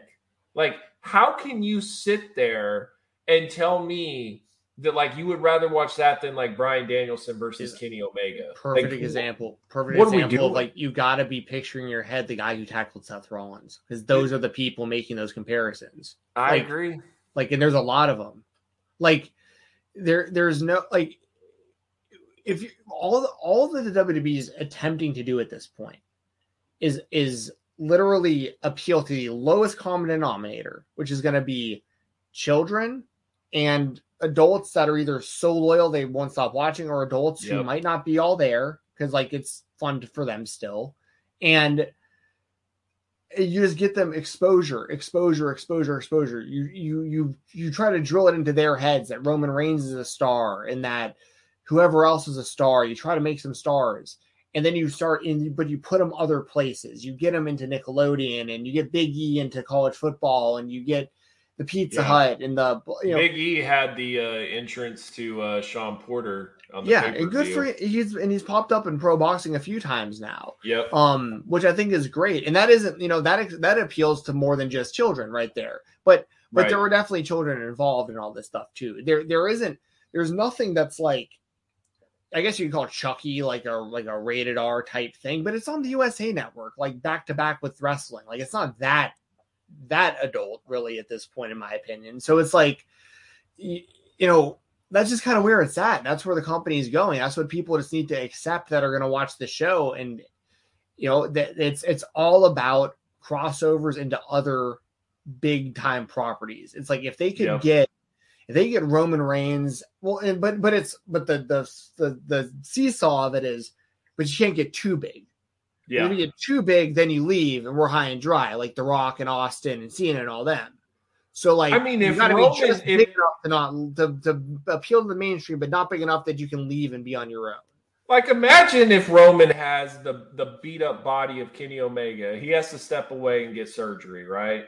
Mm-hmm. What the hell do they do going into WrestleMania? Yeah, like, nothing. Like, everyone's got their eggs in Steiner Breaker, dude. I'm telling you. Like, that's like, everyone thinks that's it. Like, it's gonna be, this kid's green as hell still. Yeah. And but all the eggs are in that basket already. We've got Steiner Breaker versus Austin Theory. That's your mania. Well, and that's, I mean, so that, I mean, I really, and that was another thing about Survivor Series that I've noticed was Raw won every single match except for the main event, which was Roman, which I'm sure will be the story going forward, was like Roman was the only one on SmackDown who could get a W on that show. What's that say about the entire show of SmackDown, though? Like you have one guy who's better than everybody else, and he's on your show. The rest of your show sucks because none of y'all can beat anyone on the other show except for this one guy. And not even that, like Ariel's basically telling Heyman that Brock versus Roman sucks for WrestleMania, and Heyman's like, "Oh, but the story's so good, blah blah blah blah," and it's like, dude, are you really about to trot out Roman Reigns versus Brock Lesnar again at Mania? And I think they are. I honestly think they are.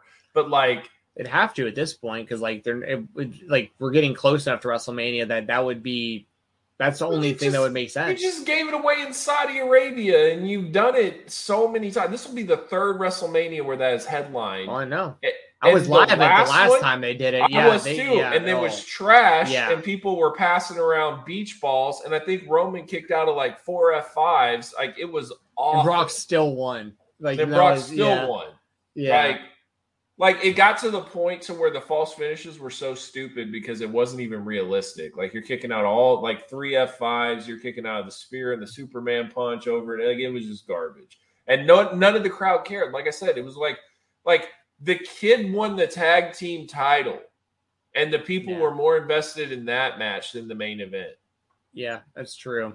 So as far as like, I mean, we'll get out of here in a minute, but like, you know, when it came to like the other releases and stuff, we've pretty much gone over the people that I think are gonna, like, you know, Tegan Nox might pop up elsewhere. She just has to be able to stay healthy. That's been her issue is like all the stops and starts with her injuries.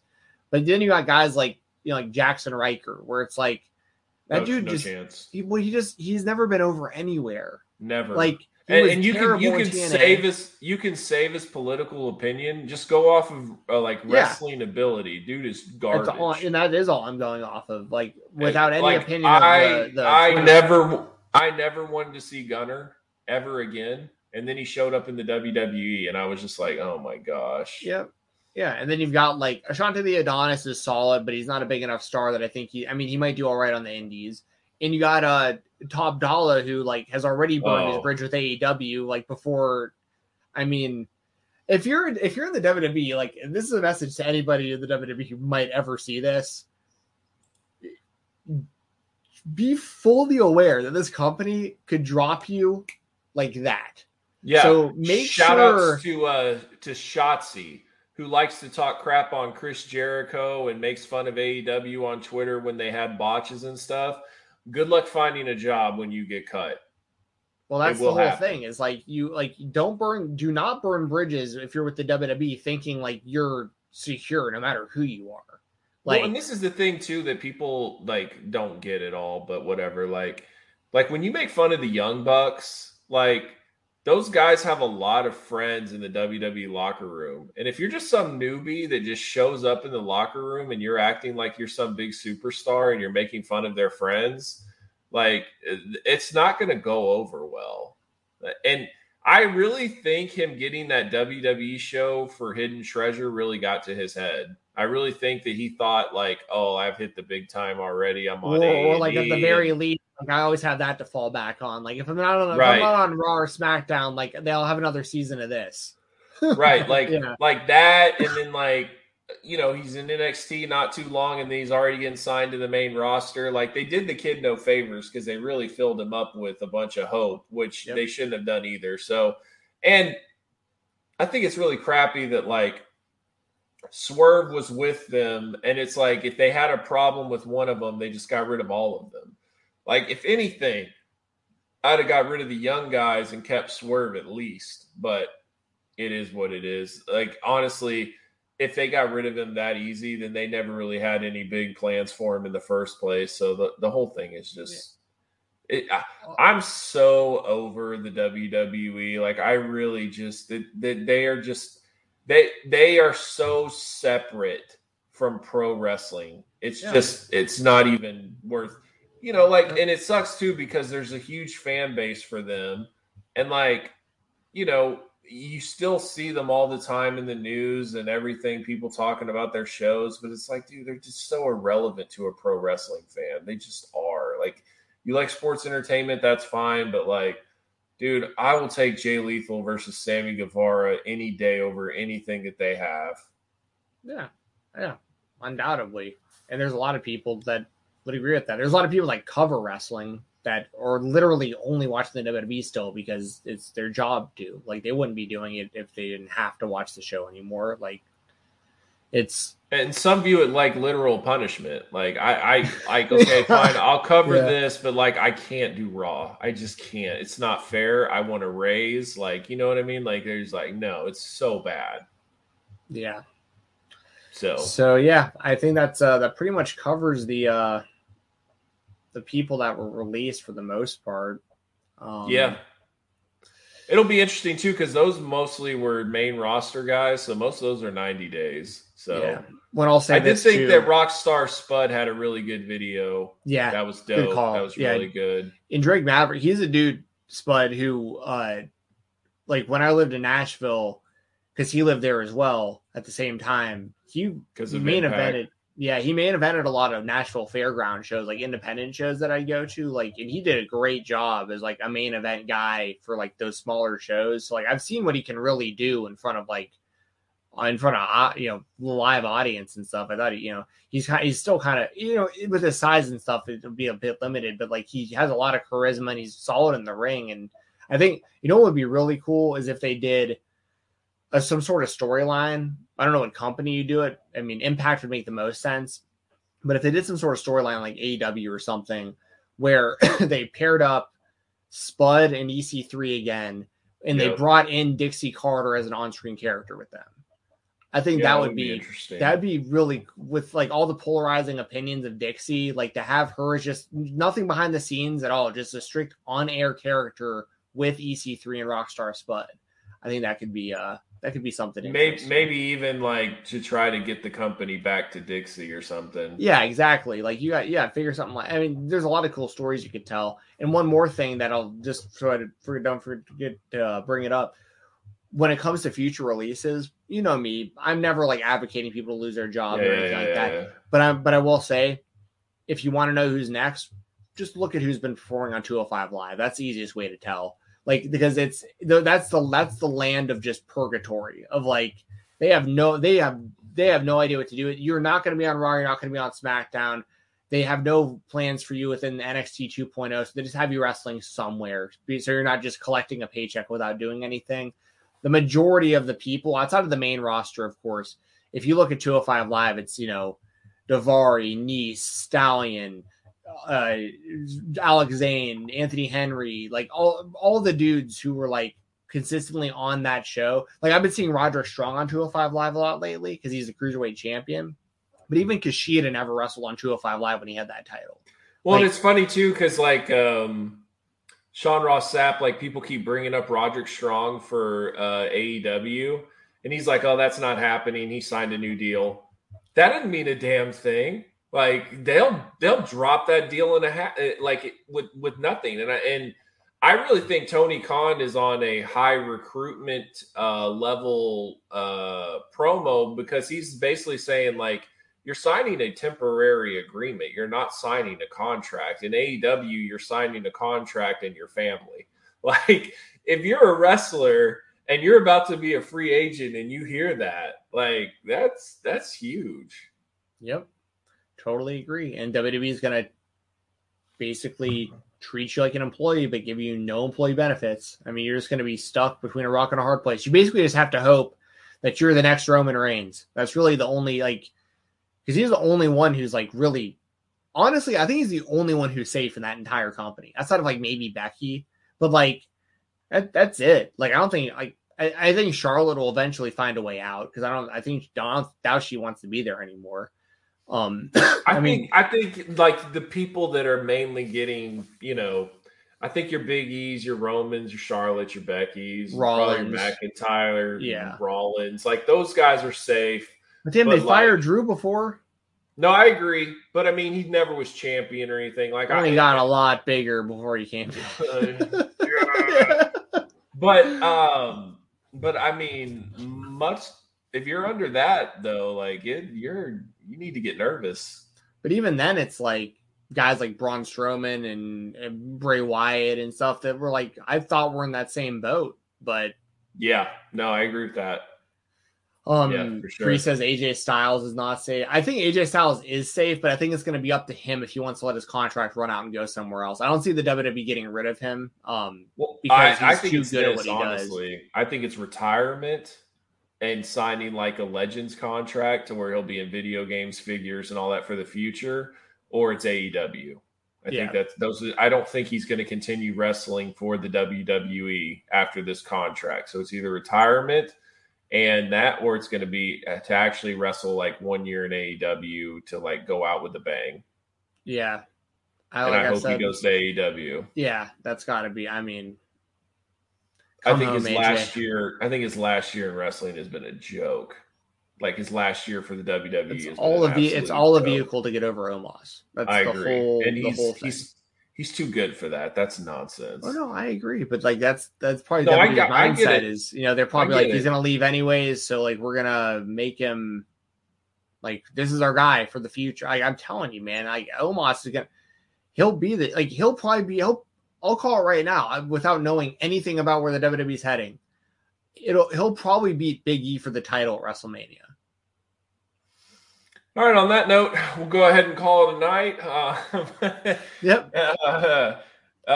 By the way, shout out to your Vikings. They did their job. They really helped the Cowboys out. I super appreciate it. You guys got a huge game this week because it is wild card. This, in my opinion, the wild card's on the line. It's either you or the 49ers. The Niners, that's right. Yeah, I had to look at my calendar. And you're both, I think, 5-5. So it's like this is whoever wins this game is going to be in wild card contention. So you want to win this game to get that wild card spot. So good luck this week. We got the Raiders. I think we'll bounce back. We have Tyron Smith coming back. It was just losing Amari and then losing CD after that, and then not having your two defensive ends, Randy Gregory or DeMarcus Lawrence, and not having Tyron there. Like, it was just too much. We couldn't overcome it. Dak was under pressure all game, and it just didn't work out. So I'm not panicking, though. I still think we're a really good team, and I think we'll do really well, but it just wasn't our day. Also, Michael, shout-outs to you. Your Pats look legit. They got me 26 points in fantasy on defense last week, so defense is looking fantastic. And they now have the same record as the Bills, and it looks like they're going to even win the division. So shout-outs to the Patriots. And I don't know what it is, but the Patriots are much more likable without Tom Brady. It just is what it is. So anyways, guys. Yeah, Skol Vikings, huge win. Skol Vikings. I was very happy with that. Yes, for Beat sure. the Packers. That was huge. Kirk Cousins is playing out of his mind. There you go. People like any of his haters out there. Ooh, he throws a pick I don't care. I'm fine with him throwing a pick every now and then. If the rest of the game he's airing it out to Justin Jefferson like that, because we're getting pass interference calls based on those. We're getting just big drives. And yeah, every quarterback's gonna throw a few picks here or there. But that dude, people need to get off his case. That guy is having if the Vikings hadn't lost a couple close games, people would be talking about him potentially MVP. I'm not biased by saying he is playing great football. It'll be really interesting what you guys do with head coach and how much better he would be with a different head coach. No, but Zimmer's slowly saving his job week after week now. Y'all make the playoffs. See, he's going to be there. But Zimmer's opening up now. You can tell, because he's even saying, I saw an interview, I think it was yesterday he did, where he was saying people were asking him about Kirk, and they're like, hey, Kirk's really airing it out, and Jefferson's playing great, and this and that, and it's opening up for Dalvin Cook, and all these things are going so great. But then they're also but a couple of these picks that Kirk's throwing are the really close picks that almost get picked off and stuff. And I loved that Mike Zimmer responded by saying, I'd rather him keep playing like that and put the foot on the jugular than play it safe. Yeah. And it's that's exactly what I've been talking about. Mike Zimmer, if he has that mindset, I'm fine with him staying as the coach. But it's all these little underneath plays and just playing to stay in the game. If Zimmer's mentality is let Cousins air it out, we got a chance again. So Skol Vikings, we got the win, helped you out too, and that's the last thing I'll say about today. I'm very, very proud of my Minnesota Vikings. Yeah, it's awesome. So, all right, guys, follow us on Twitter. Please hit that like button. Please leave a comment down below. Talk about what your favorite topics were that we talked about. I'll try to respond to each comment. So Appreciate you guys as always. Happy Thanksgiving to everybody. Enjoy the holidays. Eat all the food you can. And we'll see you guys next week.